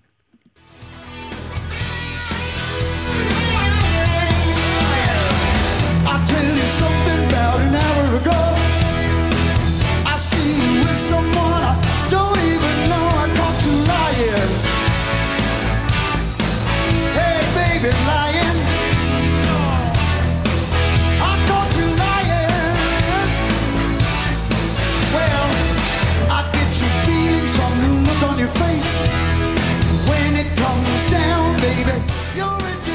So yeah, if you're a fan of Peter Frampton's later material, between 76 and 95, you can find it here. And both albums produced by Peter Frampton, so they both sound good. And Frampton comes alive too. Yeah. Now we're going to delve into another classic, another classic live album is something by Neil Diamond from 1972. It's called Hot August Night. Mm-hmm. Let's listen. And he looks crazy on this album cover. He's like a hippie. This might be the coolest he's ever looked. It looks like he's holding a large penis that's I know invisible. his hands. Yeah, it does. Like if anyone wants to get that album cover and Photoshop a hoagie in there, or what else can we Photoshop in there? Any number of things. Do we have something we could give away? To whoever. We'll just post it on the Facebook page. That's their prize. I don't know. Here's your prize. People get to see it. So post it on the Facebook page. Yeah, just tweet it to us. Yeah, put whatever you want in Neil Diamond's hands. hand. I would like a hoagie for one thing. I would like him hugging a very small David Wilde. I don't know if David Wilde wants that. Maybe he does though. It's the Jewish Elvis. Yeah.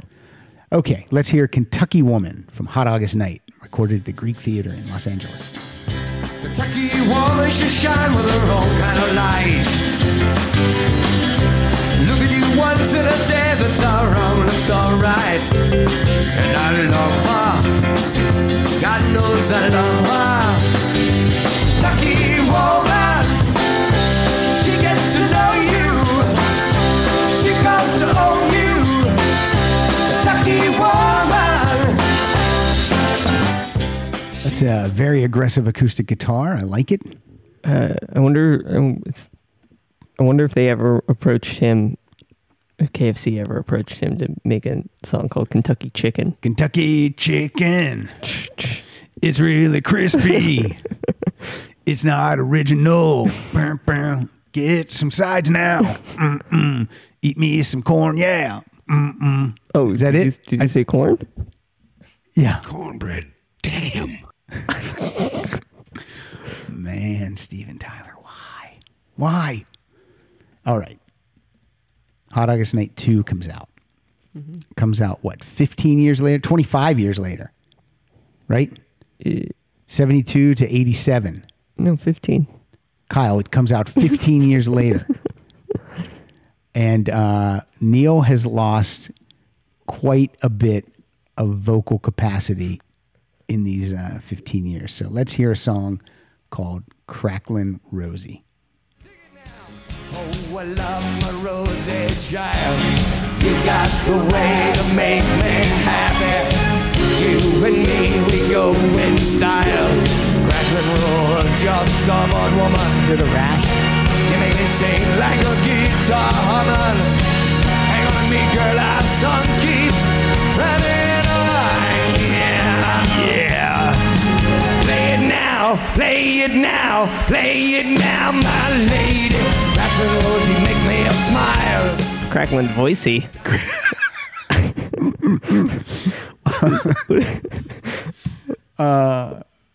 Your dad, my brother, would say, I think he sounds exactly the same. Because he doesn't sound that bad now. Did he have Did he have some surgery, polyps? or did he? I mean, he doesn't sound the same. He doesn't sound the same as he did on the first Hot August Night, but he doesn't sound as bad, right, as that now. I see what you're saying. There's also a Hot August Night in New York City, but we're not going to touch that because that wasn't at the Greek. I mean, I don't mind either one of those. Hot July Night, New York City. I don't mind either one of those albums, but it's, he's lost a little vocal. I think he's still, at that point, he was still smoking. He might even still smoke. Mm. That's all I'm saying. So maybe put a giant cigar in his hands in that one. All right. Let's, you got something for us? I'm off mic a little bit. You got something for us? I don't think so. You're done? All your things have been played? Oh, no, I do have another one. Sorry. On, man. I was looking at the wrong thing. Play it now. So this is... My lady. This is a band... Cracklin' Kyle. This is Stone Sour. Their lead singer is Corey Taylor, who's also the lead singer of... I'm eating a Sour Patch Kid. Oh, that Sinead was here. Their lead singer is Corey Taylor, who is the lead singer of Slipknot. And if you want to see something hilarious, watch online the interview of Larry King with Corey Taylor, and Larry King can't understand how he's in two different bands. He just can't wrap his head around. Follow Larry King on Twitter. Because the other night I retweeted, one of his things was, I forget what it was. I like lemonade sometimes. Hey, if I was younger, I'd try water skiing. I mean, it's literally, that's what it is. It's just like, it's at King's Things, I think is what it is. Yeah, at King's Things, I think that's what it is too. Or he'll be, hey, is there any better vocalist than country singer Lori Morgan? I mean, it's just like, it's insanity, but it's so funny. Because he calls it, I think he hashtags it my 2 cents or something like that. I'm going to look it up. I'm going to read some of these. So in 2012, they had an album called House of Gold and Bones Part 1. And then 2013, House of Gold and Bones Part 2. Okay. This is from Part 1. This is called Absolute Zero.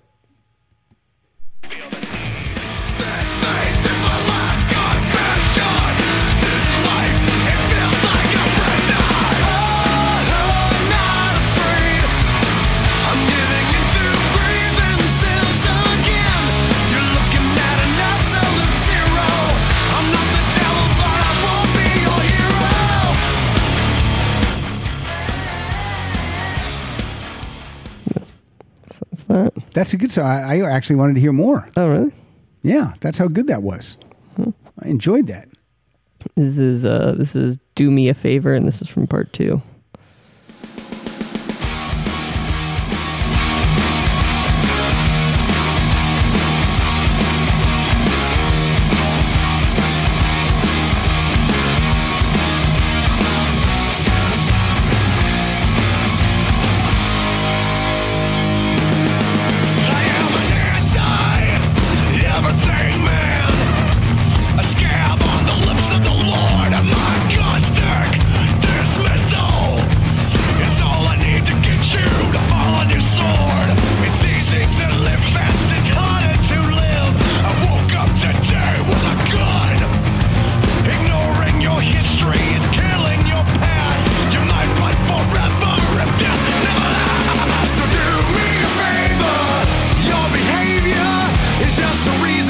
Stone Sour? Yeah. Are the covers similar? Yeah, they are similar. The first one is here's the second. There's the second one. All right. And then that's the first one. Those are cool covers. Yeah. Evil covers. Mm-hmm. I like that band. I like that. I like the music you played. I don't know if I'd like a whole album, but what you just played was good. Yeah. Did you pick the best of the best? Yeah, I picked Do Me a Favor because it sounds a little like Absolute Zero, but not. It's a little harder, but yeah. Want to hear a little of Larry King's 2 cents? Yeah, sure. These are incredible. I can't believe I've never been to Vermont. ... I haven't heard the word galoshes in years. ... Do conjoined twins go to England so the other one can drive the car? I wish I was making it up. You should go on the road and just read these. Do blind people see in their dreams? It's crazy. They're crazy, but some of them are oddly profound. Well, you know what? It's his 2 cents. I'm not a handy guy, but I like being in hardware stores. Cell phones should be banned at the dinner table. As he tweets it from his cell phone. Right. It should have said, cell phone should be banned from the dinner table. Now pass the salt. Larry, that would have been funny. Okay. Let's go to, I'm going to call this a sneakquel. I'm going to call this one a sneakquel. We are going to play, there's a couple of Queen albums. One came out in 1975. One came out in 1976. One was Night at the Opera. The other one was Day at the Races. The covers are the same, except it's very similar, except a white background, black background. Maybe you would call these companion pieces. I mean, there's no set theme or story, But I'm just sneaking these in here as a sneakquel. And from A Night at the Opera, let's hear Death on Two Legs. It kicks off the album. My blood like a leech. You break the law and you breach. Screw my brain till it hurts. You've taken all my money and you want more. Misguided on you with your pig-headed rule, with your narrow-minded cronies who are fools of the first division. Death on two legs. You're tearing me apart.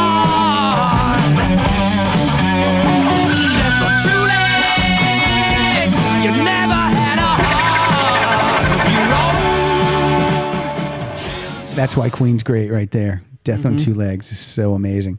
On the live album, Live Killers, they beep it out, but Freddie Mercury says this song's about and it just goes beep, beep, beep. So I don't know if they named the manager or who it was about, but they bleep it out. You doing research right now? Yeah. Yeah. Death on Two Legs live from Live Killers. They bleep something out. I don't know what it is. I've never known. I've never, ever known. Oh, Kyle, could you find it for me? I'd love to know what Freddie said. Geez, there, Edith, I'm trying to listen to Death on Two Legs. Here, we'll play your other one while I look it up. Geez, there, meathead, could you, day to races, could you put a little tie your mother down? Yep. Okay. Thought that was going to go on longer. Get your party down and get your big tail down and get your heart beat, baby. Got my tummy right, got my hands all tight. It's got its name, my little screw baby. Mama says you're gonna, your dad says you won't, and I'm burning up inside. No way I'm gonna lose out this time. Oh no.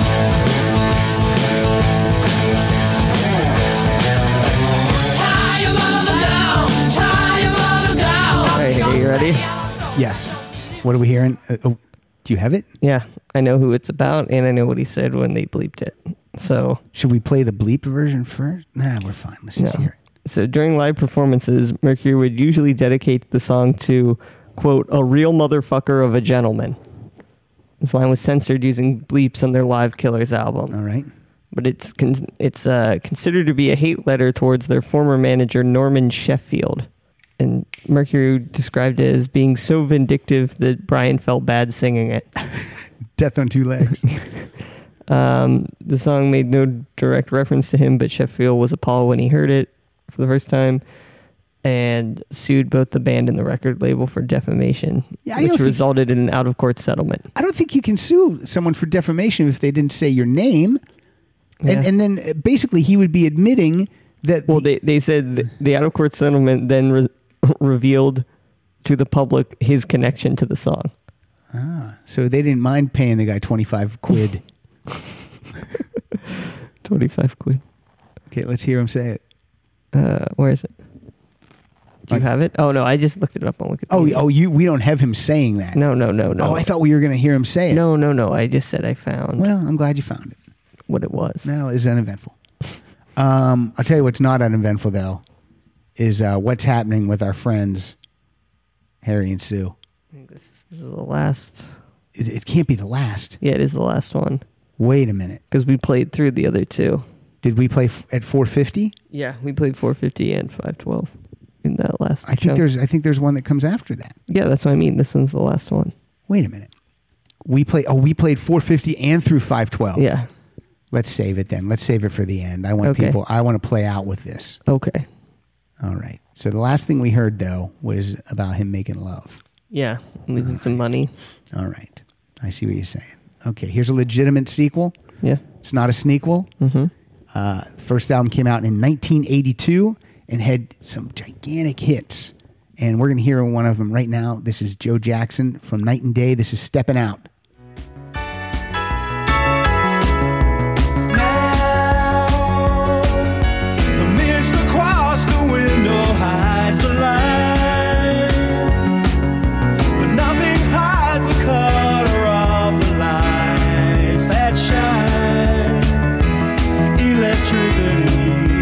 Fine, look and dry your eyes.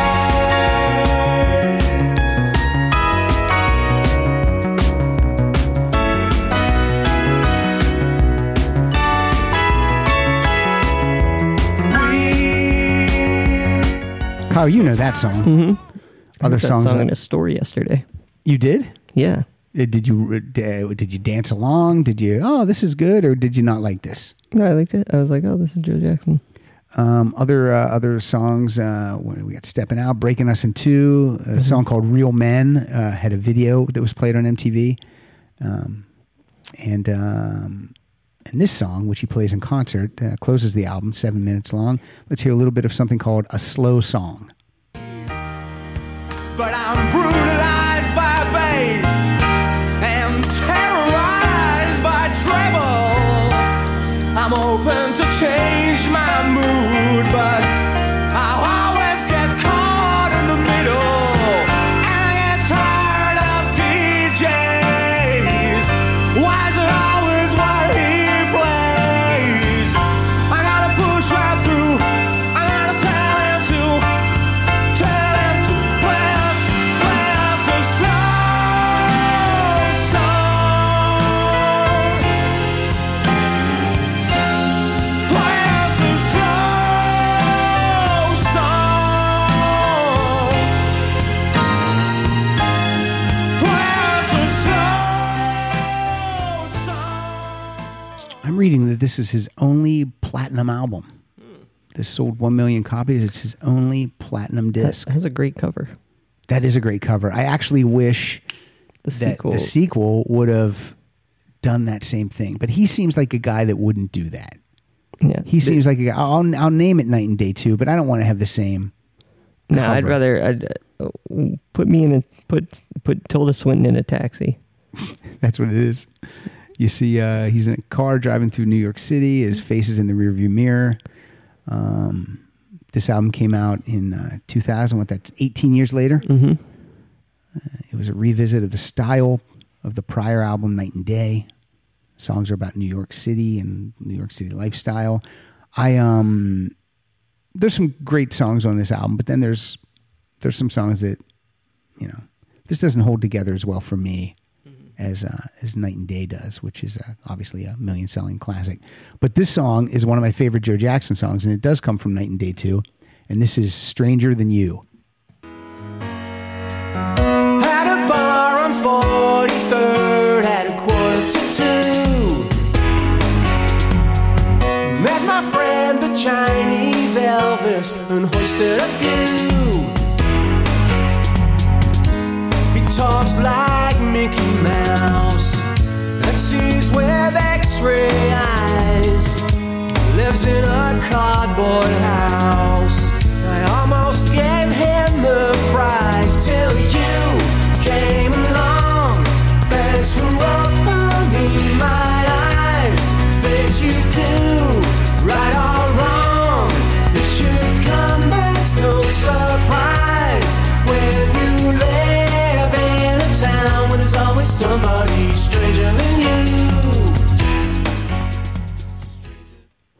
That's a good song. Mm-hmm. I wish the rest of the album was had that groove or that quality of songwriting. I guess I should say. Mm-hmm. Jeez, Edith, that was great. Joe Jackson singing about it. Stranger than you. I tell you what, Edith, no one's stranger than you. Yous. Stranger than yous. Okay. We save it for last because this is the juggernaut of all juggernauts of sequel albums. Because there's 3 volumes. Every list I went on said the third one was the worst of all time of any sequel album. We'll talk about it. I don't know enough about it. I can tell you what, this guy has a new album coming out this year, and Jimmy Pardo said that he will sit in here and we will do an all Meatloaf episode. So, of course, we're going to start this thing out with Bat Out of Hell. Came out in 1977. It's produced by Todd Rundgren. All songs written by Jim Steinman. This thing, how many albums did this thing sell? This is an insane amount of albums. This has sold, they can't even nail it down. It says 30 to 43 million copies worldwide. It's pretty big margin of error. 14, it says 14 plus, or 14 times platinum in the US alone. So that's pretty amazing. I think this album was rejected by every label. I think Todd Rundgren really is the guy that was able to shape this thing up and get it releasable. I know when they would pitch this album to record companies, they would go in and perform the entire album live right there in their offices. They'd wheel a piano in and the singers and everyone, and they would do it right there live. Wow. Which obviously didn't work a bunch of times. But let's hear the title track. Clocks in at 9 minutes and 52 seconds. We'll hear about 9 minutes of this. This is Bat Out of Hell. Oh, baby, you're the only thing in this whole world that's pure and good and right. And wherever you are and wherever you go, there's always gonna be some light. But I gotta get out, I gotta break it out now before the final crack of dawn. So we gotta make the most of our one night together. When it's over, you know we'll both be so alone.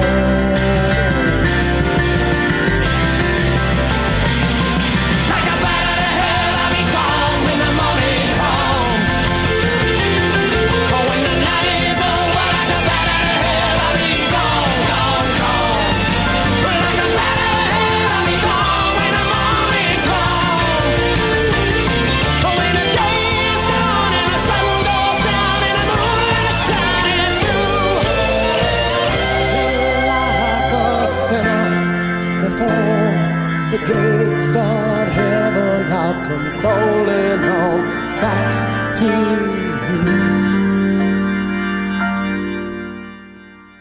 This album is 7 songs. It's 1,000 minutes. Clocks in at 46 minutes. The individual songs are great, but really as an album listening experience, I recommend you listen top to bottom. People who played on this, we had drums from Max Weinberg from the E Street Band. He plays on the song we just heard, as well as what other songs does he play on, Pat? He plays on You Took the Words Right Out of My Mouth, and he plays on Paradise by the Dashboard Light. Also, Roy Bittan from the E Street Band plays piano and keyboards on those exact same songs. Other people in this album include every member of Utopia: Todd Rundgren, Kazim Sultan, Roger Powell, and John Willie Wilcox. Edgar Winter plays saxophone on this album. It's Ellen Foley sings background vocals. Phil Rizzuto does a play-by-play on You Took the Words Right Out of My Mouth. No, on Paradise by the Dashboard Light. So yeah, this is just it's great. Even if you haven't heard it, you feel like you've heard it, the whole album. Yeah. So let's jump ahead, Kyle. It's now 1993. How many years is that? That is 16 years. 16 years. Meatloaf has been on the road constantly, but the album sales haven't been good for years and years and years. It's actually been about 7 years since his previous release, which is horrible. It's the only one I don't own, Blind Before I Stop. I hate it. And so everything seems to be against this album. Mm-hmm. Bat Out of Hell 2, Back into Hell. I will say, looking at this album cover and the next one's album cover, I think they should be switched. Okay, I get you. Because this one, the beast is on the Empire State Building, right? And the other one, they're actually like in like a hell-looking place. Yeah, I'm not gonna. I agree. Yeah, I'm not gonna disagree.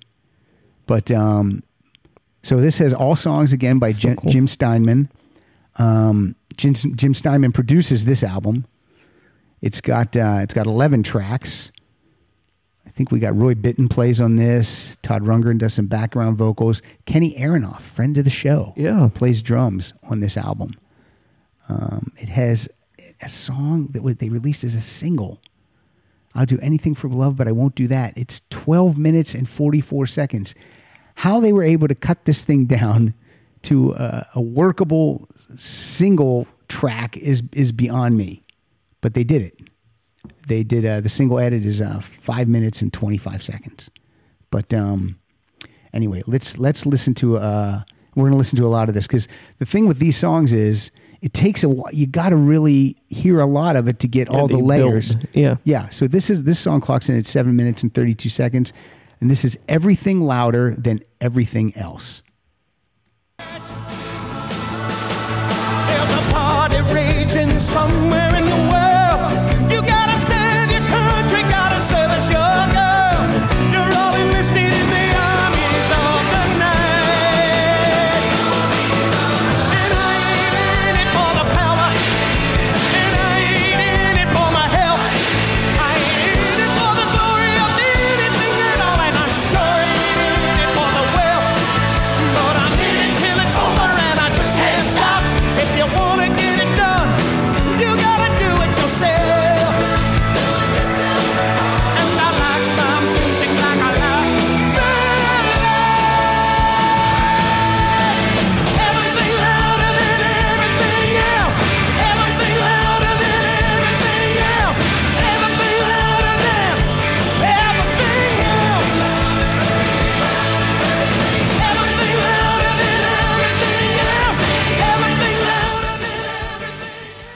Meatloaf's voice sounds incredible on that. Yeah. So all those years of touring didn't just seem to strengthen the instrument. It didn't seem to wear it down. I don't think Meatloaf ever smoked or really drank. He just enjoyed a nice slice of meatloaf and a nice baked potato. This thing, against all odds, you would think that a Meatloaf sequel album in 1993. What was going on in 93, Kyle? What kind of music was some grunge, rap? I know. And this thing sells 20 million copies worldwide, 6 million, 5 million in the USA. I mean, that was crazy. Unbelievable. I think he won a Grammy that year. I think. Did he win a Grammy? I want to say he won a Grammy. I don't know that for a fact. I'm whispering now. Yeah, he won Best Grammy in '94 for "I Would Do Anything for Love." What was the category? Best Rock Vocal Performer. And he should get that. Yeah. Also, all their categories are bullshit. Here we go. That's David Wild's show. We can't mock that. Can't make fun of it. He doesn't make the categories up. He does. He does everything. He actually selects the winners. Oh. Yeah, so we might want to edit that out. All right, Kyle, we're going to cut to 2006. How many years is that? 13 years? Yep. 13 years since Bat Out of Hell 2, and we get Bat Out of Hell 3. And 29 years since Bat Out of Hell 1. We get Bat Out of Hell 3, The Monster is Loose. Jim Steinman does not produce it. Desmond Child does, an excellent producer and songwriter in his own right. Also, Jim Steinman does not write every song. So it says, I think it says featuring songs by Jim Steinman. He writes 1, 2, 3, 4, 5, 6, 7. Now, they probably could have just made it a seven song album if they wanted to.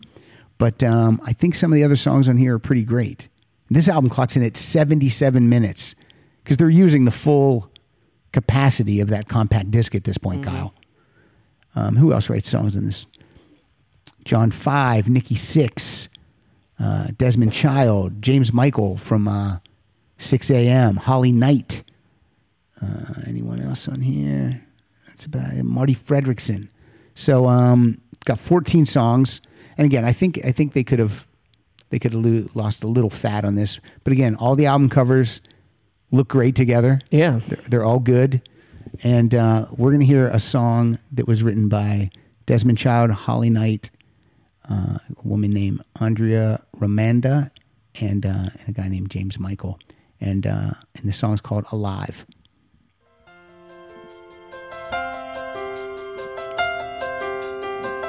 I'm still alive, must have been a miracle. It's been a hell of a ride, destination still unknown. It's a fact of life, if you make one wrong move with a gun to your head, you better walk the line or you'll be left for dead. I'm a runaway train on a broken track, I'm a ticket on the bomb that you can't turn back this time. That's right, I got away with it all and I'm still alive. Let the end of the world come tumbling down, I'll be the last man standing on the ground. As long as hot blood runs through my veins, I'm still alive. Meatloaf sounds great on that album too. Yeah. That was Kenny Aronoff on drums on that track. He plays on a bunch of tracks on this album. Jennifer Hudson does guest vocals. Brian May has a guitar solo on this album. Steve Vai plays guitar on the album. Todd Rundgren does background vocals. I don't know if I said that before or not. Kasim Sultan plays bass and sings background vocals. So this is a pretty solid trilogy with definitely this one being the weakest. But if you pull the best 10 songs off this, there's some great songs on this. So Blind as a Bat, It's All Coming Back to Me Now, which was made famous by, I think, Celine Dion. Mm-hmm. He finally does a version of Bad for Good, which was on Jim Steinman's solo album. So, yeah, it's got some, and I love that song Alive. I think that's really a great tune. So, Meatloaf, I don't know what your new album is going to sound like. Kind of do. Kind of know what it's going to sound like. But we will still, when it comes out, Jimmy Pardo and I would do a full Meatloaf episode. We'll probably get to play 4 songs. I think this was a good topic. Yeah. I'm not one to pat myself on the back, but bravo, Pat. Yeah. Kyle. Yeah. You brought in some good stuff too. Thanks. This is good. What do we Thanks clock for in that. at? How long was this? I thought this was going to be super long. What is it? It's just like 2 hours. Just 2 hours? Yeah. All right. And I added out the songs you played. We're right down to about an hour and 50. Yeah. Let me tell you one thing. We got Andrew Rich. He writes, I'm going to tell more than one thing. Andrew Rich writes the amazing show notes. You can find those on rocksolidpodcast.com. Mm-hmm. Also, that's where you find the Amazon affiliate link. Click on that before you buy anything on Amazon and just go through the link to buy stuff. God damn it, I've been buying stuff lately and I'm not clicking on the link. So it's hard to remember, folks. So try to remember it. Also, I do post links to all the songs we play. So if you find a song that you've never heard, maybe you like that Harry Chapin sequel song, you want to click on that and you buy that right at Amazon for yourself. We are at Rock Solid Show. Kyle is at Kyle.Symphony. I am at Pat_Francis. Got great guys that are doing the Facebook artwork. And Kyle, you're going to have a new website up soonish. Soon. Like, what do you think? August? September. When do we launch that? Labor Day? Sure. All right. So lots of stuff happening. Still working on guests. Dave Perner did not happen because they wanted us to record him at the venue, and they were going to give me 15 minutes. So I said, no, thank you. Yeah. I can't even cover. What am I going to ask him? What's your favorite? Hey, what'd you have for lunch? Hey, how long did it take to record this new album? Okay, thanks, Dave. I mean, I can't. I want to give a guest the full Rock Solid treatment. Yeah. So hopefully, when they come back through. When they come back through, they were not against it. They just didn't have the time. So, still working on Mr. Rick Springfield. Yep. Still working on that hard, and working on some other guests too. So keep listening. Like us on Facebook. Write a nice review for us on iTunes. Yeah. And Kyle, we're just going to play out and just let this play out to the end because I got to find out what is happening with our old friends, Harry and Sue. Thank you, Kyle. Thanks.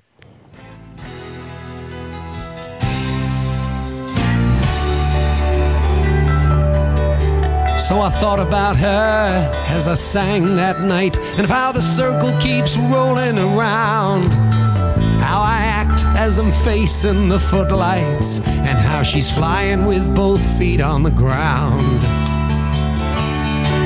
I guess it's a sequel to our story from the journey between heaven and hell, with half the time thinking of what might have been, and half thinking just as well. I guess